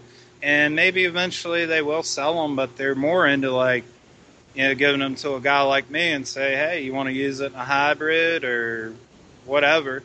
And I'm like, oh yeah, you damn right, man. So I can say that when you do, like all these guys with their poly hybrids and stuff, I could take something from them, introduce a landrace to it, and make it pretty damn potent. There is something to be said for reintroducing a landrace back into a hybrid that really does the trick. Like that Grimdica, that's a Afghani landrace right there that's been reintroduced to what was a worked hash plant, which is like 3 different really, really nice Afghani from different regions of Afghanistan that they bred together in a breeding program at Cincy to make the old hash plant. So I'm just reintroducing landrace vigor back into it, and you can definitely do some damage, man. Yeah, great. And so do you think we'll ever see, the new Skunk #1 type thing, or, the new Northern Lights 5, or do you think we're maybe a bit past those days? Oh, no, man. I know this dude. He's working pretty hard around the clock working on those. I would say, what month is it, man? It's July. Yeah, so I'd say around Christmas time, be looking for a roadkill skunk that'll be coming from us. Ooh. We're growing them out right now. like earlier when I was in that bright ass room before I got to rambling on, bitching about Girl Scout cookies or whatever, I was in a whole room full of different stuff. We had the roadkill skunk up there. We had the Rosetta Stone, some A13, et cetera, et cetera. But yeah, like that's another one of my big ones. That was something pretty near and dear to me, like when I was growing up and my cousins had made it and everything. And it's something that I don't know why it really isn't around, or nobody was on to the same shit we were on to back then. But we're going to bring that back, and that's something definitely people... Hey, do y'all got skunks over there in Australia? No, like the animals. Yeah. We don't have them. Man, they stink so goddamn bad, man. They will spray, and if you hit one on the road, your car will reek. I mean, really reek. I've heard the stories. In the region of Virginia I'm from, they're all over the place, man. So we could get away with growing big, huge rows of it in the woods because people drive by and go, oh, God, what is that smell? Like, there's a skunk spraying around here, I guess, man. They don't realize in the back 40, we got like 200, 300 of them girls growing, you know? The perfect cover story. Oh, yeah, it was good. That's awesome. Yeah, so I'm going to have to do it, bring up the dreaded topic for all breeders, feminized seeds. What's your thoughts on feminized seeds? I could probably guess, but I think that there is a bit of an argument to be made that, you know, a lot of really good clones have come from hermaphrodites, from feminized seeds, you know? So what's your thoughts? Do they have a place or not in your library? Well, they do. And like anything, like there's like we were talking about filial crossing or back crossing. So there's certain tools that you can use for certain jobs. So with feminized seed, there's a right way to do it, and then there's the wrong way to do it. So the wrong way is like the typical way of just like, hey man, we'll get some colloidal silver, man, we'll reverse this sucker and make a bunch of seeds and we'll just throw them out there. There is a right way of going about it too, which would basically be like during your first it's not really an outcross, but during your first selfing where you've hermed this plant onto itself or another plant. Our old trick was, you know, you grow out a bunch of them, you put them in a room, and about day 28 of flower, you start doing a disco light effect up in there where your lights on, lights off, lights on, lights off. And you try to, you know, you'll weed them out. You'll find the ones, like, they'll show pretty quick. Now, out of, like, you know, 100 and something of these females in there, you might find one that will not herm out on you, not easily. That would be one that you would probably want to back cross back to the mother or do it like that. Now, when you're feminizing, you're cheating yourself out of a chromosome. It could be one that's not so much affecting what we're looking for. You know, it could be a structural thing or a color thing or what have you. A lot of the times the guys do it, it's cheating out the potency, a lot of it. So I think like you can do it good, but you need to have a lot of numbers and you need to run these stress tests or else you're going to be passing that hermaphroditic trait on and you're going to be cheating yourself out of a good chromosome like potency or something like that. So like you can do it, but to me, like if you do it right, it's more work. And like I'm not trying to do any more work than I need to. So, you know, and there is like, you know, I was talking to some guys, they're from Europe and dudes in Spain and down in South America, and like they're not set up like in America, man, like our service, like on a house, like electrical service, you got like 200 amps. Like, you know, it's pretty good, man. You can grow out a lot of weed, but say in Holland, man, you're getting ready to like blow your breaker panel by having one light, you know? So it's very important for these guys to know for a fact, hey, I got females, man, I don't have much space and like it's worth it. And like I can sympathize with that a little bit. So I could see where a guy wants to do that. Agricultural guys, let's say like we're so legal that we can grow out fields and fields and fields of weed, 100 acres worth of pot.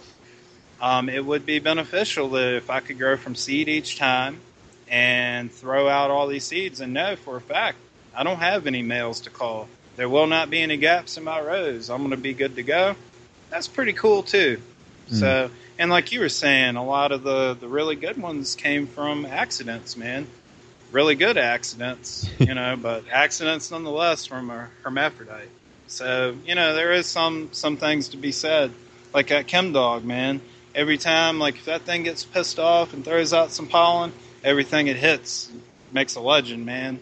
But that's just part of the way it breeds, man. It breeds that chemotype along with that hermaphroditic pollen.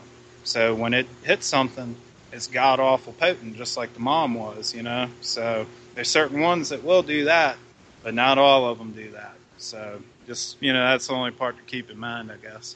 Yeah.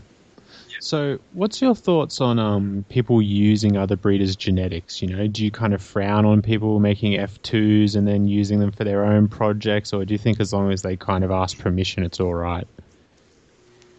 Yeah, the permission thing is probably like my one thing. And the way like we do stuff, we actually encourage people to use our stuff to help their breeding program along. Our only thing is like just, give us a little shout out, Don't be like, oh well, Cindy 99 or Durban Tie Cindy 99, I'm gonna call it Cantaloupe Haze now or something like that. And I'm gonna just be like, yeah, we just bred that, we made it, Now if they were to be like, oh yeah, it's Brothers Grimm, blah blah blah, we use this in our program, that's pretty cool. And I like that. And like we kind of saw ourselves as like the breeder's breeder, we'll make shit that you would want to breed with, something that would help you out.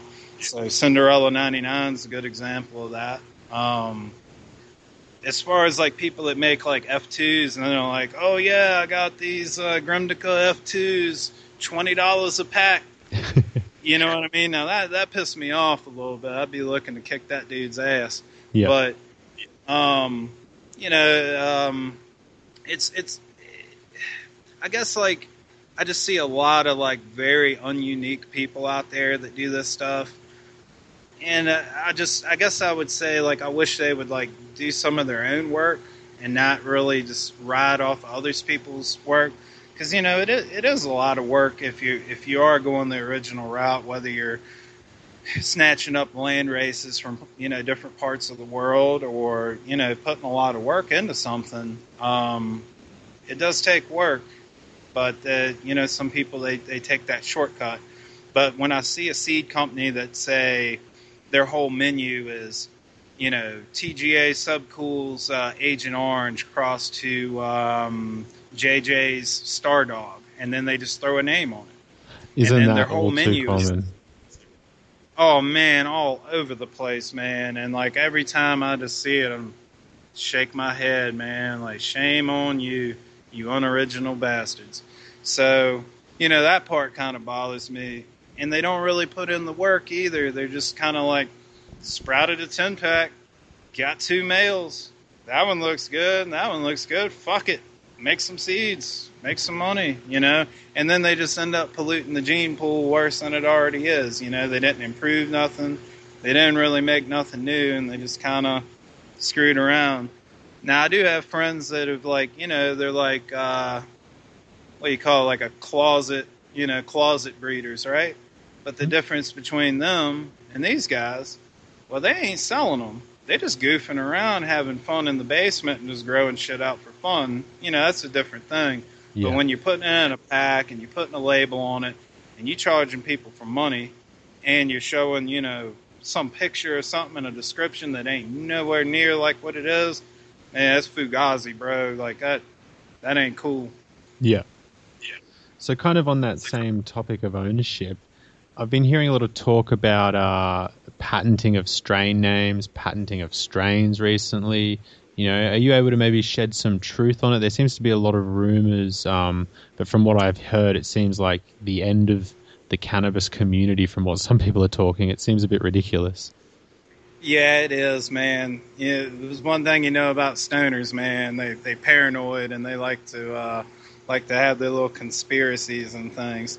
So a while back, talked to a guy that was doing like a genome project, and I was giving him all these samples of all these different things out of the collection, and like, okay, well, tell me something I don't know. Like, I'm going to give you, say, this triangle Kush right here, and I'm going to give you this OG Kush, and then I'm going to give you this Chem Dog, and I want you to tell me, like, are they related, or where do they come from? And I'm going to give you these landrace Afghanis. Do any of them show hot from coming from this region and stuff like that? And, it's pretty cool stuff. And I was like, so, when you map this plant, can you give me a piece of paper saying, this is what it is.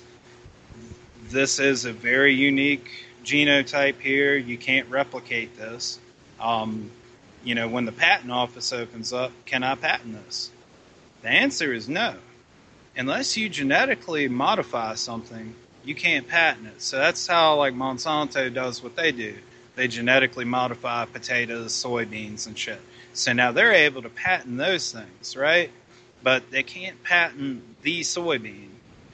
And we can't do it the same way with cannabis, So like my question was like, well, what if I get land races from all parts of the world? Can I patent these? So that way when Monsanto does come around, hey, I done beat these assholes to the punch, and maybe I'll sue them, and we'll have a big-ass bonfire in their office buildings or something, So they were like, nah, it doesn't work that way. So unless you genetically modify it to make it unique, you can't patent it.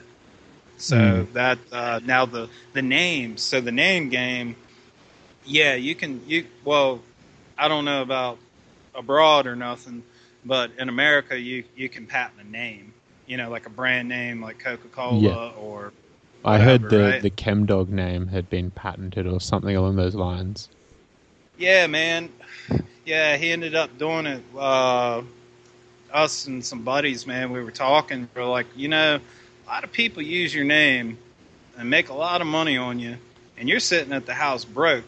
Which, by the way, like, if y'all think like Chem Dog's like some big high roller, making all this money, you see his weed everywhere, nobody gives him shit. Like, me, JJ, a few of the crew, the Kim family crew, we always help out, right? But a lot of these guys, they're claiming to breed with Chem Dog. 99% of them, it ain't even real Chem Dog. They're just using a name. Also, they even if they do, they don't kick anything back to the guy. So we're like, well, these guys make all this money using your name. Let's put an end to that, because maybe one day soon the time is going to come to where these patents do make a difference. And what happens if some jackoff patents your name? Yeah. And now we're getting sued for growing shit that, we help, get to this point. Using his own name. So, yeah, man. And people, hey, man, I'll tell you a funny story. This dude was on Instagram, man. We just chewing his ass. He ended up, he trademarked or patented Kim Fam. You believe that shit? What? Yeah. Yeah, man. And then we were telling him, like, bro, you can't do that shit. And he was like, oh, yeah, I can. I got the patent. I'm like, man, you fixing to get your ass whooped, son.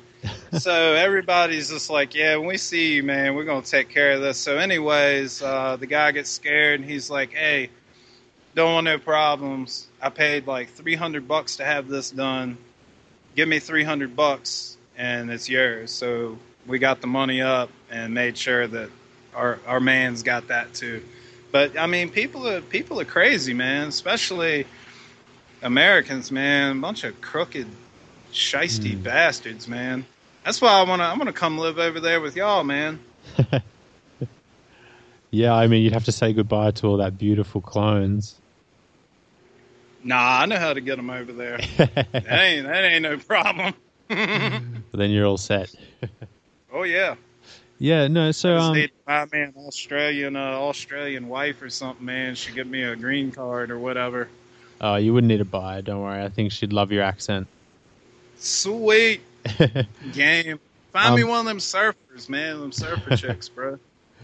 Yeah, so I was about to say, if you're willing to, would you be willing to talk a little more about Chem Dog? Like he's kind of a really illustrious figure in the industry, as you pointed out, a lot of people probably do assume he gets, some kind of kickbacks from people using his stuff, or just, somehow intimately tied to some kind of financial gain from the seeds.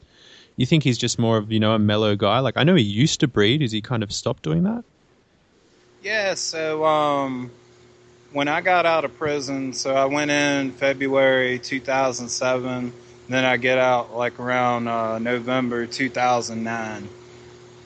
So I'm playing it cool, like I'm like, all right, I'm getting out, man. DEA, they're probably still watching me. They don't think they got what they wanted. They think I'm high rolling in some money, which I won't, but whatever they want to think. So I'm like, I'm not going to contact nobody, because if I do contact somebody and they are watching, I'm going to lead them right to my friends and my family, and I ain't going to have that.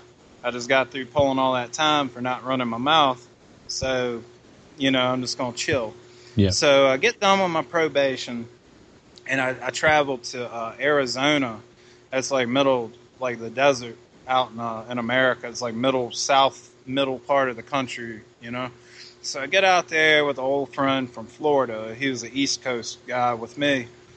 And we just got to talking. I'm like, yeah, fucking, how's old G doing? You keep in contact with him? And he was like, yeah, talk to him a little bit. I'm like, yeah, man, we ought to get a hold of him, just, catch up. So we go, and, it's like the next day, and we see the damn news strip popping up. He got busted. Dude snitched on him. Oh. So now I don't have it on paper, and there's really not a whole lot of proof. But you know who Res Dog is? Reservoir Seeds. I was kind of avoiding bringing his name up in relation to Ken. Yeah, I know, right? Fucking do the old fucking X like a vampire, man. So that Joker, he gets popped and starts running his mouth, man. Gypsy Nirvana, a bunch of dudes go down right around the same time. He knew where G lived, had hung out with him before. Anyway, now G's popped. He's going away. So we're like, well, fuck me, So don't hear from him, and I'm in Arizona. I end up going back to Virginia and doing my thing there, and I'm just, staying quiet. And then, so basically, I hung around Virginia for my parents. They were really old when they had me, and they weren't doing too good. So anyway, when my father passed away, I said, you know what? I don't like living here no more. I'm tired of getting hunted down like an animal. I'm getting the fuck out of here. I'm driving straight to Oregon. So I drove all the way to Oregon, man. Second I touched down, call up Subcool. I'm like, hey, what's up, man? Made it all the way out here. Got all my old clones. Got the whole shit. Let's do something cool, man. So he's like, hey, man, you want to get a job working with the cannabis people, you need to start an Instagram. And I'm like, an Insta what? I'm not a big technological dude, you can probably tell. So I'm like, all right, fuck it. I'll start up an Instagram. And sure enough, old G hits me up, Kim Dog Glass. And I said, oh, shit, awesome, man. I didn't know if he was in the joint, out of the joint, or whatever. So we get to talking, and he was like, yeah, everything's all right, but they took my house, man. They fined me $700,000, man, and ain't got no money. So I started taking up glass blowing again. And back in 05, 06, he tried to give me all of his glass blowing equipment, and I told him no. I said, you might end up needing it again one day. And thank God he didn't, because now he's fucking blowing glass with it. That prediction. So he's still back in Massachusetts, just blowing glass, man. And by the way, if y'all want some real cool, old school heady glass, man, hit him up. It's Kim Dog, and it's spelled D-O-G, by the way. Everybody's at D-A-W-G. That ain't the way to spell it, so it's CHEMDOG_glass. And he makes some real nice stuff, man. Yeah, everyone needs to go and pay their respects and buy some glass from Chemdog. Yeah, he'll hook it up, man, and he puts a lot of little millies in it, so y'all seen South Park over there, right? Yep. The cartoon? Yeah. Like, he's got a bunch of shit from that, man. Like, he made me a little bowl. It's got Towley on it and stuff, and Homer Simpson, and we were all big Deadheads too. So a lot of Grateful Dead stuff on there too. Yeah, I was about to say I've just organised to get my my Chem Family shirt through Hetties and Heirlooms the other day, so I'm excited to get it. Nice. Hell yeah, dude. Yeah, they're good. They're good shirts too, man. I got my P-Bud shirt on today. Ah, nice. It's all worn out and shit. Yeah, but yeah, man. Yeah, they're all good people, and we're not like everybody always thought, like, oh yeah, y'all like some rich motherfuckers, like some real high rollers. Man, at the end of the day, we just a bunch of like broke ass, dirty ass deadheads, man. We just love growing weed, man. It's just like a passion. So we're not any famous star, high roller, whatever. We're just a bunch of farmers that like growing weed and believe in what we're doing. And we like to help people and spread the love, if you will. There ain't enough love in this world. Too much hate. Yeah, I can totally agree on that one. So does Chem kind of keep out of the limelight due to his kind of notoriety nowadays, and he just sticks to the glasswork? Is that kind of why he stopped breeding? Because I know that he made things like, the Giesel and stuff like that.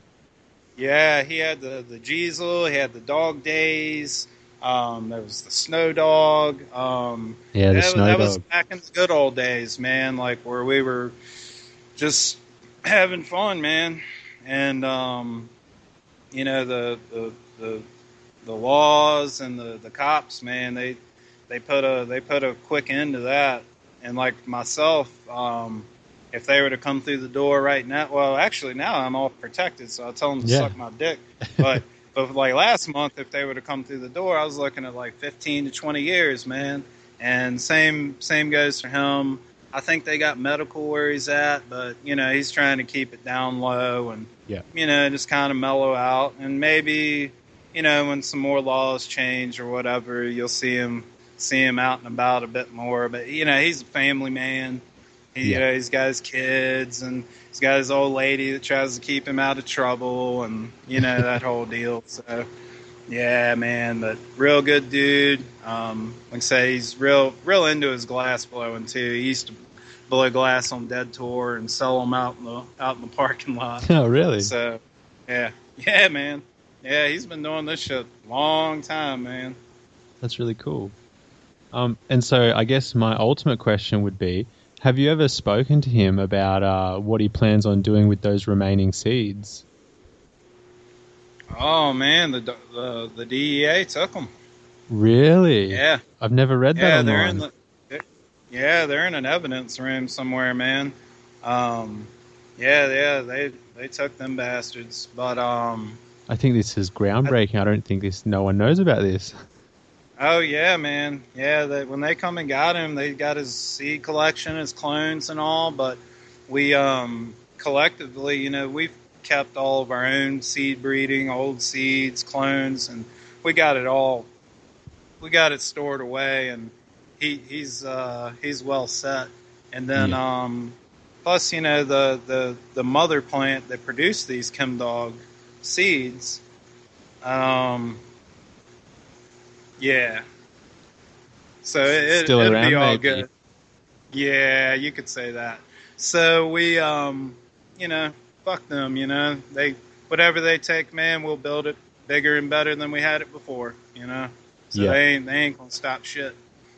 Yeah, that's a huge thing I say to anyone. As soon as they find something unique, you need to delocalize it because it's just too risky to hoard things. And, I always use the example of the alien technology strain. As much as it might have been a bit of a fad, it doesn't exist anymore because the guy who found it didn't give any cuts out and then he lost it himself. Yeah, man, I know that guy too, man. I remember when he sprouted the seed. Yeah, that's him. Yeah, I remember, they're just landrace Afghanis, man. That's all it was. And he found a good boy. I remember he showed me pictures of it when it was real little, man. It had the cotyledons and, one set of leaves growing out, and it had fucking frost on it like a bud. I was like, oh, shit. And then that's the one he used, called it the Alien Tech, and, it does good. That's what I was saying. There's a lot to be said about, you introduce landrace to a hybrid, right? And you can do some pretty cool stuff, man. Yeah, for sure. So, kind of the last of the more extended questions. What do you think is the best way for a kind of a community to grow if it's in its infancy? So in reference to, say, Australia, we don't really have clones that get passed around. I'm sure there are people with high quality clones, but we don't have a scene really, that's something we're trying to establish. What do you think is the most important, do you think? Do you think it would be trying to get people to be passing genetics around and from there strains will develop? Or do you think maybe try to work on getting the legalization model and then you've got a bit more room to work within there?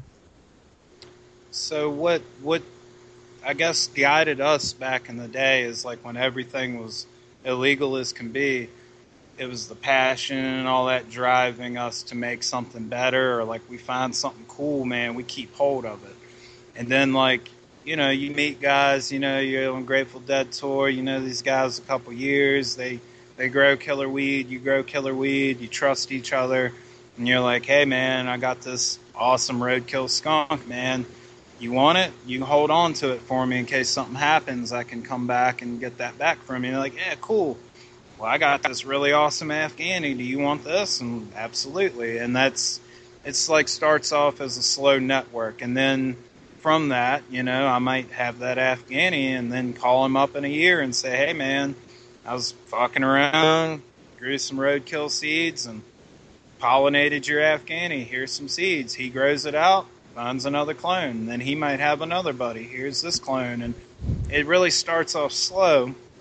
And clone trading, up until, I guess, the real legalization was going on, like with the medical and all that, it won't really a whole lot of people trading a whole lot because trust issues and you didn't want to like let people know you grow, like the old forums like Overgrow and stuff like that. We did a little bit of trading because you could maintain your anonymousness a little bit. Yeah. So like for the longest time, a name like Duke Diamond, you think I probably look like a pimp.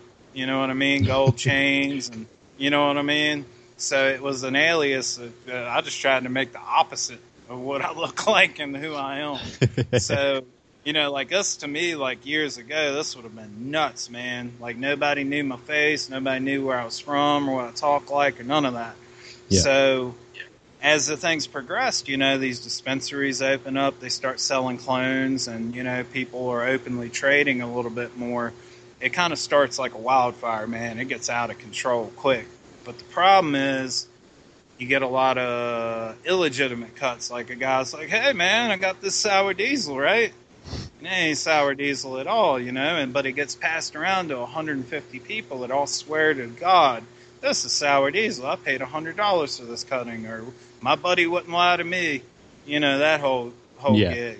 So I would say now, like in the infancy of it over there, just keep growing from seed, find your really exceptional stuff, and just hang on to them, And as y'all get more and more and you get that more community thing where whether it's a forum or y'all are so far along to where we can all go down to the park at like some cannabis rally or whatever and you meet people and, just treat it like you would anything else. Like if you grew tomatoes in your vegetable garden and your neighbor's cool and he's into it too, hang out, man, and, help each other along. Yeah, man. So basically, don't shy away from giving people you trust things that you want to hang on to. Yeah, like I always said, it's good to have a good backup guy. Now, your backup guy, like if you're in like the breeding world, you don't necessarily want to pass things out because it's like giving out the Coca-Cola secret. You don't want everybody to have it, But there were certain things I made that, man, I wanted everybody to have it, So, pick and choose. On kind of what goes out there, but I will say this, people are people, and if you don't want something to ever get out there, never give it to a single soul, but be prepared if something happens and you lose it, you done lost it. So, yeah, it's just kind of one of them deals too. Yeah, for sure. So for the last little part, I was just hoping we could just do some kind of more light-hearted, short, random questions, just maybe novelty interest to people. So the first one is, if you could go back to Pantene. I use Pantene, buddy. Yeah. Good conditioner. It's looking good. Oh, yeah, man. It's solid. So if you could go back to one place and one time in history to get some landrace seeds, where would you pick and, what era? I'd be in Afghanistan, and I'd be in Lebanon from, like, the 70s, man. Right before 1978, when the Russians tried to invade Afghanistan, I'd be all over that sumbitch. Back when the hippie trail was open? Huh? Back when the hippie trail was open? Yeah, man, exactly. And I'd be rounding up stuff from there. I would have probably done that, and hell, man, anywhere in Thailand. If I knew I wasn't gonna get caught and like executed by a firing squad for finding some seeds, I'd probably be all over that place. But yeah, primarily like Lebanon, Afghanistan, Pakistan, right along that Hindu Kush mountain range. Yeah. So next one, what's the worst thing to happen to the scene since you've been involved in it, in your opinion? What's the worst thing you said? Yeah. Man, where do I start? I don't know, man. I would say, shit, man. Where to start? You can throw a few out if you want. I would say, when legalization happened, you had a lot of rich people with money just looking to score more money. They don't know shit about what they're doing. The quality went down. The prices go up. And they just screw the whole game up for everybody. And they don't know shit. They're like the number one problem for like misinformation. I went into this one store just to have a good laugh at what was in there. And Bubba Kush, man, it was the shittiest looking weed I ever seen. And they say, yeah, it's Bubba Kush, man. It's bubble gum crossed with Kush. I was like, yeah, you don't say. And like you'll hear, yeah, Chem Dog, man, that's some this and this crossed together, and we made it here in our shop. Like, yeah, okay, cool. So that was one. Two, I would say like High Times magazine, man. They're terrible.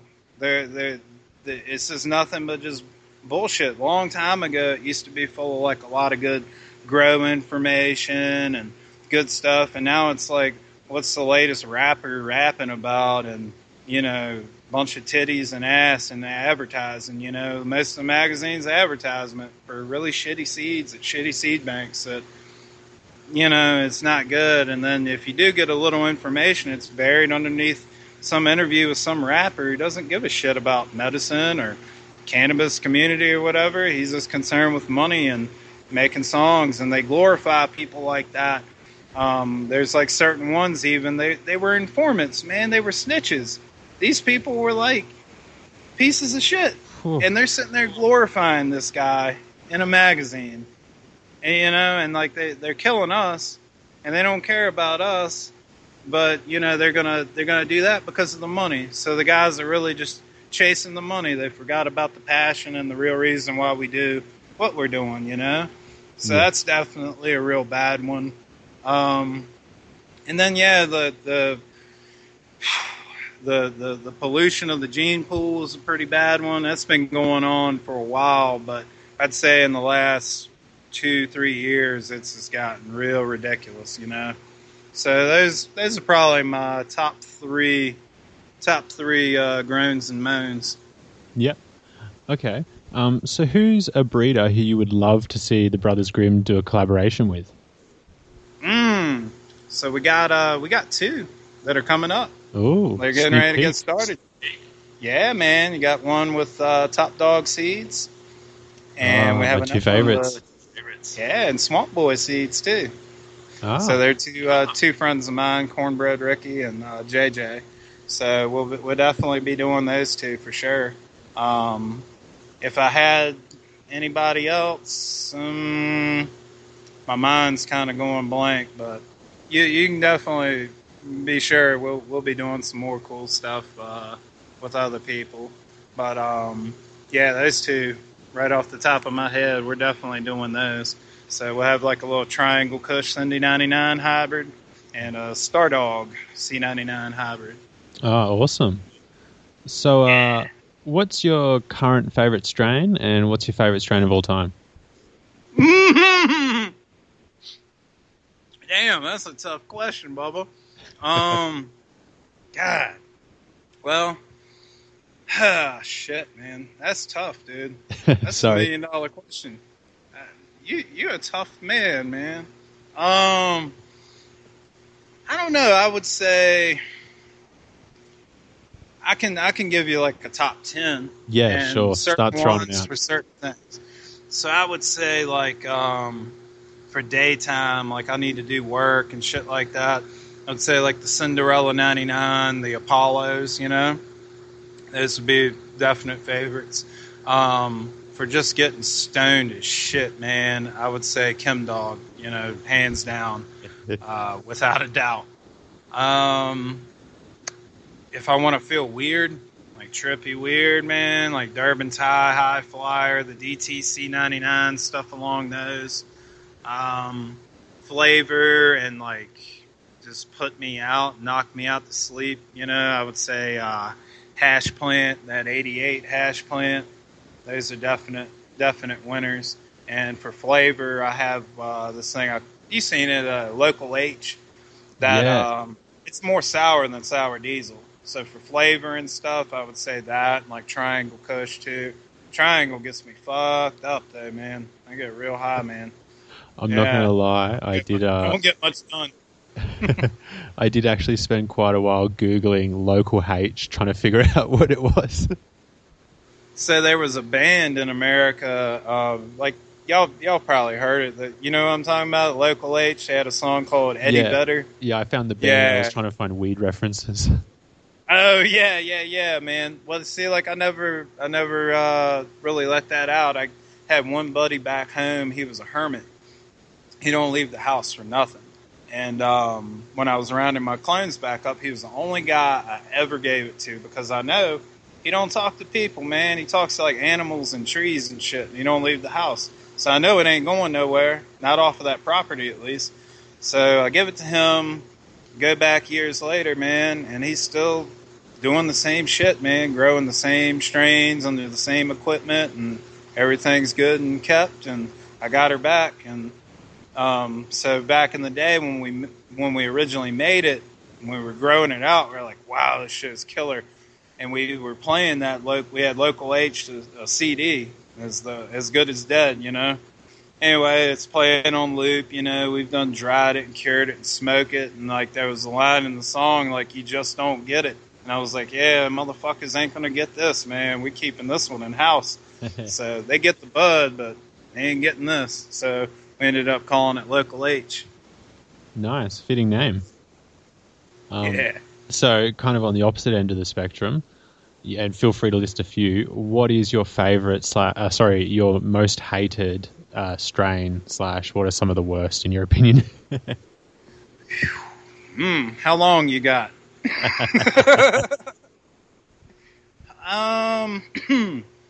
Let's see, man, that's a tough one too. I'm not real big on Girl Scout cookies or any of its hybrids. All the fake sour, all the fake Chem Dog, I hate that. Let me think. Nastiest weed. I don't know. Cincy Seeds, man, they put out some fucking garbage now, man. Like, it ain't like it was in the 90s and 80s. This stuff now, man, that shit's atrocious, man. We had this shit here in America. The Canadians were growing it. It was called Beasters, man. And Beasters, it looks like it's thick old wet nugget and not a damn trichome on it. It ain't got no... Actually, it does have a smell. It smells like hay. And this shit was dirt cheap. You could get it, like pounds for cheap, sell it to dumb college kids, make a couple bucks. But it was worthless weed. It was so nasty. It was so bad we even had shirts that said, "Friends don't let friends smoke Beasters." So... that one was pretty bad. So, like, most of, like, what Cincy Seeds grows out now, it reminds me of the beasties. Yeah. Fuck that shit. A lot of what you get commercially available in Australia is pretty similar to the beasters from what I've heard. It's not good at all. Yeah, it looks like very orange-looking hair, like it got pulled about 2 weeks too early. Super dense, but no resin. Smells like hay. Doesn't get you high. Yeah, Maybe, one of our big problems is headache. the use of plant growth regulators. It's really predominant, and it's just horrible for the scene. Yeah, man. And the whole deal is, man, is like it just starts off real small. Like what's that fucker? T.S. Eliot, the fucking poet. You know, he had the whole thing. It doesn't start with a bang; it starts with the whimper. Yeah, the slippery slope. So, it really is, man. So if you get some good seeds, getting over there, I'll hook y'all up, man. And you get some good grow technology. And the best way to do it, I used to do this when I was doing solar panel engineering, is if you learn one, you do one, and you teach one. So if everybody takes that approach, like you learn some good-ass soil methodologies, man, you grow out some killer weed, you turn on your friend to it and say, hey, smoke this shit. And when they're like, man, how'd you do that? You're like, hey, man, let me show you how easy it is. But I'm going to show you. But in return, when you get done chopping, you need to show a friend. And then they, in turn, show a friend. And within a year, you'll have a pretty big, organic, good killer weed market going on there, man. That just starts with good genetics and, a good foundation of, organic growing skills, which, I mean, it's really easy. It's not even that hard, man. My dumb ass can do it. Anybody can do it. You know what I mean? Yeah, I think that's what's surprising is like how much easier organic is, and yet somehow it's so like hydroponic is so much more prevalent. Yeah, man. Like, I mean, shit. Like these fucking plants, man. I think I got enough battery, man. We're going on a tour. So, all these plants in here, man. This dirt is let me think. This is over a year old dirt, man. Like I haven't amended it. I ain't done shit. And look at all these motherfuckers, man. I mean, nice, big, no deficiencies, man. Gorgeous. It's nice, healthy, and green, just happy as can be.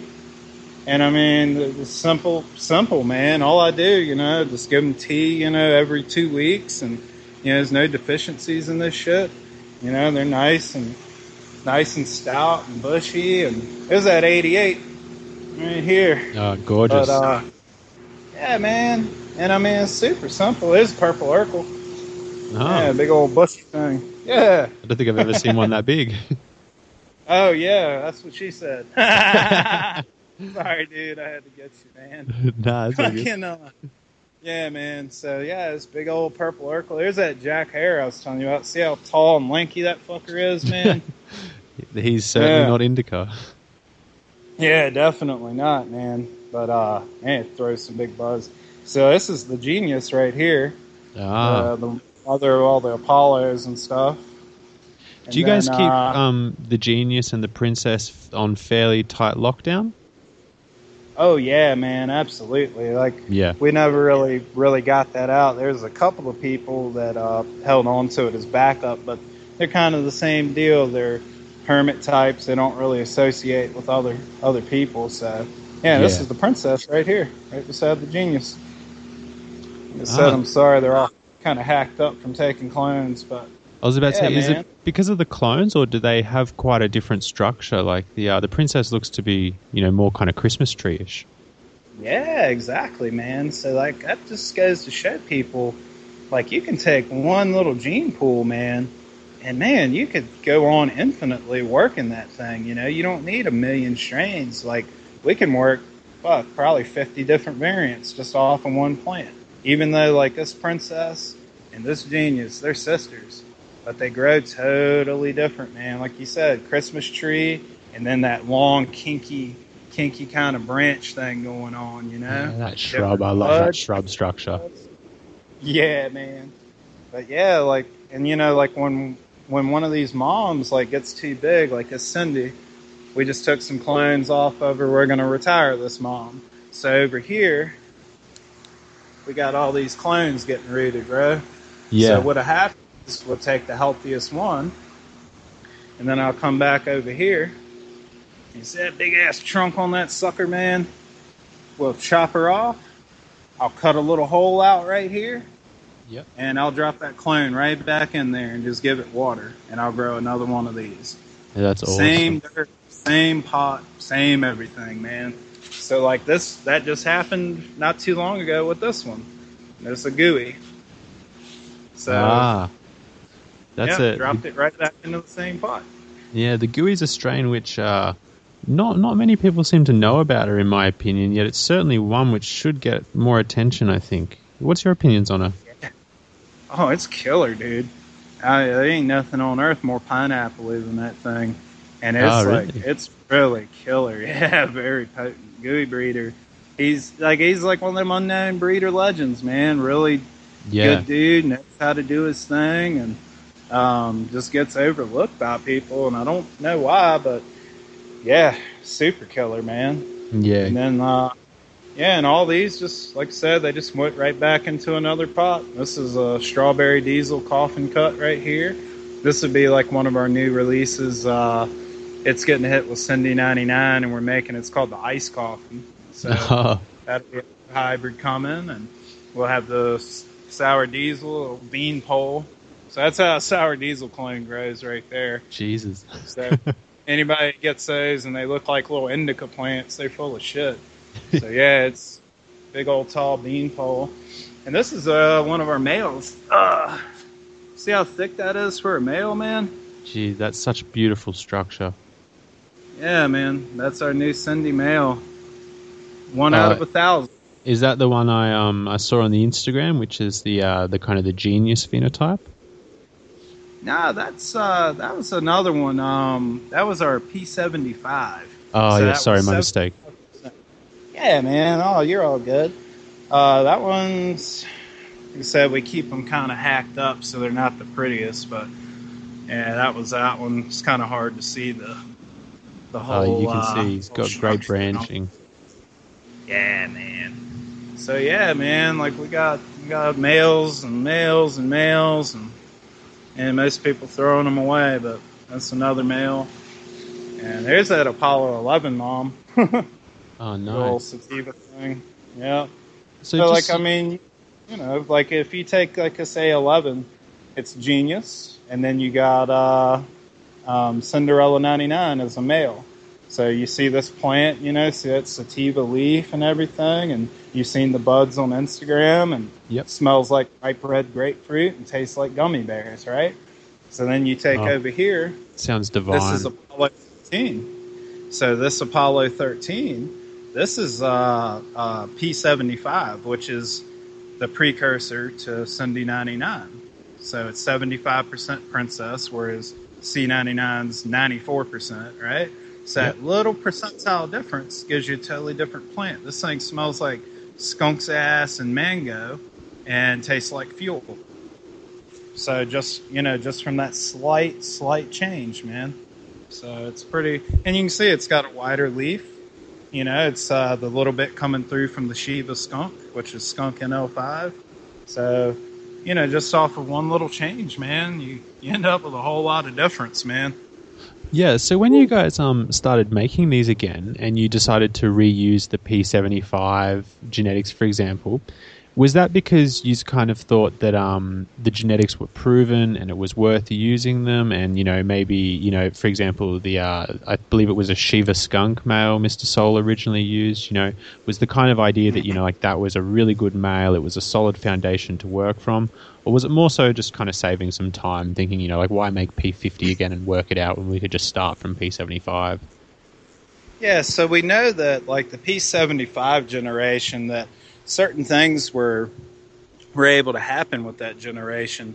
It tended to not over-dominate the mother so much, so it made, like, more sense to use it in F1 outcrosses, like, say, you know, Rosetta Stone, for instance, right? We can use that we add some speedy, nice, influences and everything, but we don't like overwhelm what we're really liking. We like the mom. That's why we're using her to make this F1 outcross. So if we like her, we want to add like some cool shit to it. We'd like to improve it, but we don't want to like over dominate it. Now, if we want to really make something really new and like over dominant, or make something kind of completely different, we'll use that Cinderella 99, and then that actually does its thing. And the main reason is just the way that P75 passes its gene pairs along and the frequencies of those gene pairs. It makes it like a real good dad for making some unique F1 stuff, but at the same time kind of remaining true to mama, Yeah, of course. It makes perfect sense. So, just looking at the garden, obviously people will get to see when they're watching this, the plants look fantastic. What's kind of the biggest thing you notice when you walk into someone else's garden? What's the big mistake most people seem to be doing, or, just a common one you kind of come across? They water too much, overwatering.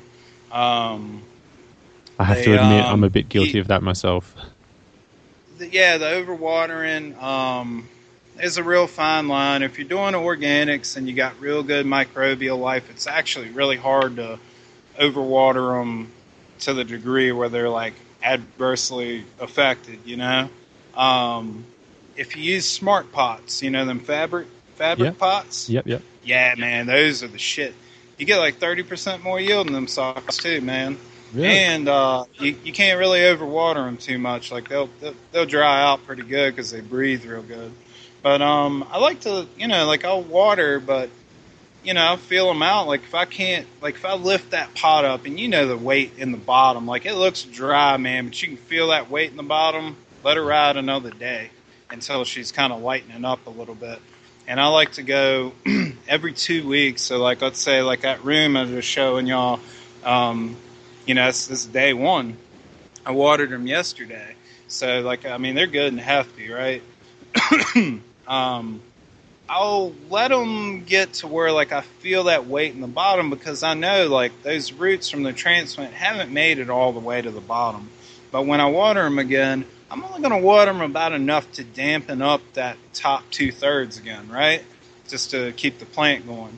And then, I kind of maintain that for about 2 weeks. And then I let it come to not totally dry, but that pot's pretty damn light. Most people are freaked out. But you'll notice, man, the leaves will be up there praying, just like that, That lets you know they're happy, man. So then you give them water, and you repeat that process. And then after 2 weeks, let her come to a little more of a dry. It helps to tease the roots along. It allows them to breathe some real serious good breaths of oxygen. And typically when I let them dry out, the next watering, I normally try to make it a real healthy feed so they kind of uptake a lot more.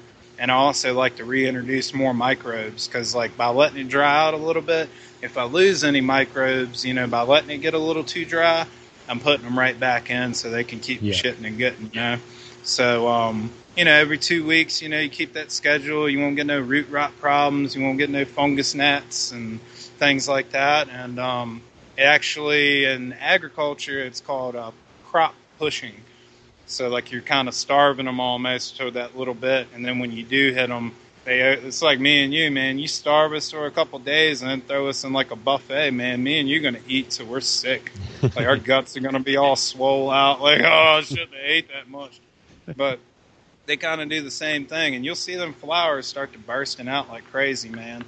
That's what I was saying, you kind of, with the horse and the carrot thing, you kind of want to stimulate them to do something, but you also kind of want to reward them with what they need to respond that way with it, So, yeah. Awesome. So, I don't know if you've seen it, but a new kind of hot thing is vapor pressure deficit. How much are you a believer in this whole vapor pressure deficit, if you've ever heard of it? And even kind of the more general question is, what's your kind of number one growing tip for people? If you could give someone one growing tip to someone who already grows, what do you think something people kind of do wrong? Overfeeding. I notice a lot of plants, man, they, especially ones that have more of the sour, fuely taste, they tend to eat less. Now, like when they're overfeeding them, they think, hey, man, the plant, it ain't burning. There ain't no burn on the leaf, so obviously they're, it's not too much. But that's wrong, man, because sometimes you can feed them too much. They won't burn, but they get complacent. Like they'll just sit there in limbo, just not really getting any bigger. So I notice a lot of people feed too much. And like those fuely strains, man, like I can feed, like if my one buddy's doing his normal thing, feeding the shit out of this plant, I can feed a third of the amount of what he's feeding it, and I'll yield twice as much as that sucker. So some plants are used to doing a whole lot with very little. And you kind of look at like their origins, if you're on the top of a mountain in Afghanistan, you really ain't used to getting a whole lot of rain. You ain't used to getting a whole lot of good food. So when you do get a little bit, you can do a lot with it. But, too much, man, they just get complacent on you. So I would say don't overfeed them and try different things, and take it slow. Like you can't learn a strain in one grow. I've grown some of these things 20 years, and I still learn new shit about them each time. And they're kind of like people. I would say their language is sign language, but it ain't like deaf people's sign language. It's plant sign language. So if you can learn how to speak their language, you leaps and bounds ahead. So you learn how do they sign that, hey, I need calcium, hey, I need nitrogen, or hey, I'm happy as shit, or whatever. You learn their signs, and each plant's going to be a little different. And it's just like your close friend that you grew up with for 20, 30 years. You know when he's tired, man. He's got that certain look about him. You know when he might be getting a little hungry, a little grumpy. And you'll start to pick up on these things with those plants. So get to know them just like you do any person or friend of yours or whatnot. And, just take it slow and try a little bit, start low and work yourself up.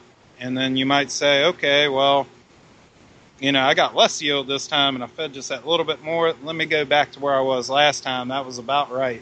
And play around with your harvest dates, like one day can make a considerable difference. I got one strain. It's got a 48-hour window. You're up there at like 28% THC. And if you miss that window by early a day or two or late a day or two, you're all the way down to 20%. So 9% in a 48-hour window.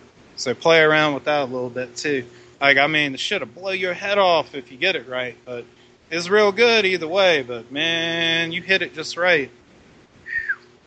Lord. It's a tough window of opportunity, it sounds like. Oh man, it's so tough. And if you were to be around me working, man, you'd laugh your ass off. I would sit there pacing back and forth out of the plant all day. Like, man, should I pull it? Is it ready? I think it's ready. Did I fuck up in the beginning? Am I off a day? Am I on a day? Am I ahead a day? Man, shit. And I don't know when to pull it. And then I just go by my gut and say, well, it seems right. And then I pull it, and 99% of the time I'll get it. And sometimes shit happens. Yeah, that it does. So time for a bit of a random product endorsement. What's one product you'd recommend to everyone?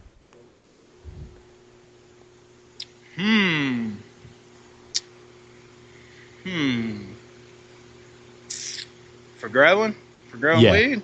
Oh, you know what? If anything, if you recommend it, it must be good. Hell yeah. I was gonna say something dirty as shit, but I ain't gonna do it. Yeah, you know what I'm gonna recommend. So I would definitely recommend for growing.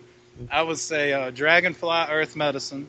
That is hands down the best product I've used ever. Like a lot of that stuff is like what I used to have to make on my own, which I never had a problem with.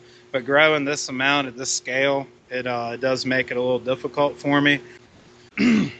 And man, the results spoke for themselves, man. I won't go back to using anything else. So I would say the Dragonfly Earth Medicine line, that makes organic growing easy as hell, man. You take all that, little secret knowledge and little tricks and all that stuff, and they've done it all for you. They got it in a little bucket, and you just take a scoop, throw it in the water, pH it, let it brew, and you're good to go, man. It's real easy, simple, and it's real nice stuff. And they're real nice people, too, man. They're like Buddhists, Oh, nice. So, I think that just about wraps it up, to be honest.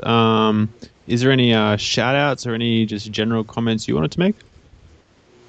Oh, man, shout-outs time. To everybody in Australia, man. Y'all are cool-ass people. And I'm glad that, that y'all can legally do this thing. But don't do like America did and get it all screwed up. Just do what's right. Follow what's in your heart. Grow it good. Grow from your heart. And try to help people. And I've never met an Australian person I didn't like. Everybody seemed all genuine and good-hearted and wanting to help people, So I think y'all are going to do awesome with that. If you are doing it and you ain't in the realms of the law, my daddy always said, if you ain't going to be good, make sure you're good at it. Because you don't want to get in trouble with the man. And then, big shout-out to the fucking Kim family and all my people back in fucking Virginia and all the cool growers around the world, man. And, love y'all very much. Try to do a good job for y'all. And hopefully, I can bump into y'all one of these days. And, I reckon that's about it, my friend. So there you have it. A big thank you to Duke and Mr. Soul again. I hope you enjoyed it. If you did, subscribe and all the usual stuff in order to keep up to date with us. And we'll see you next time.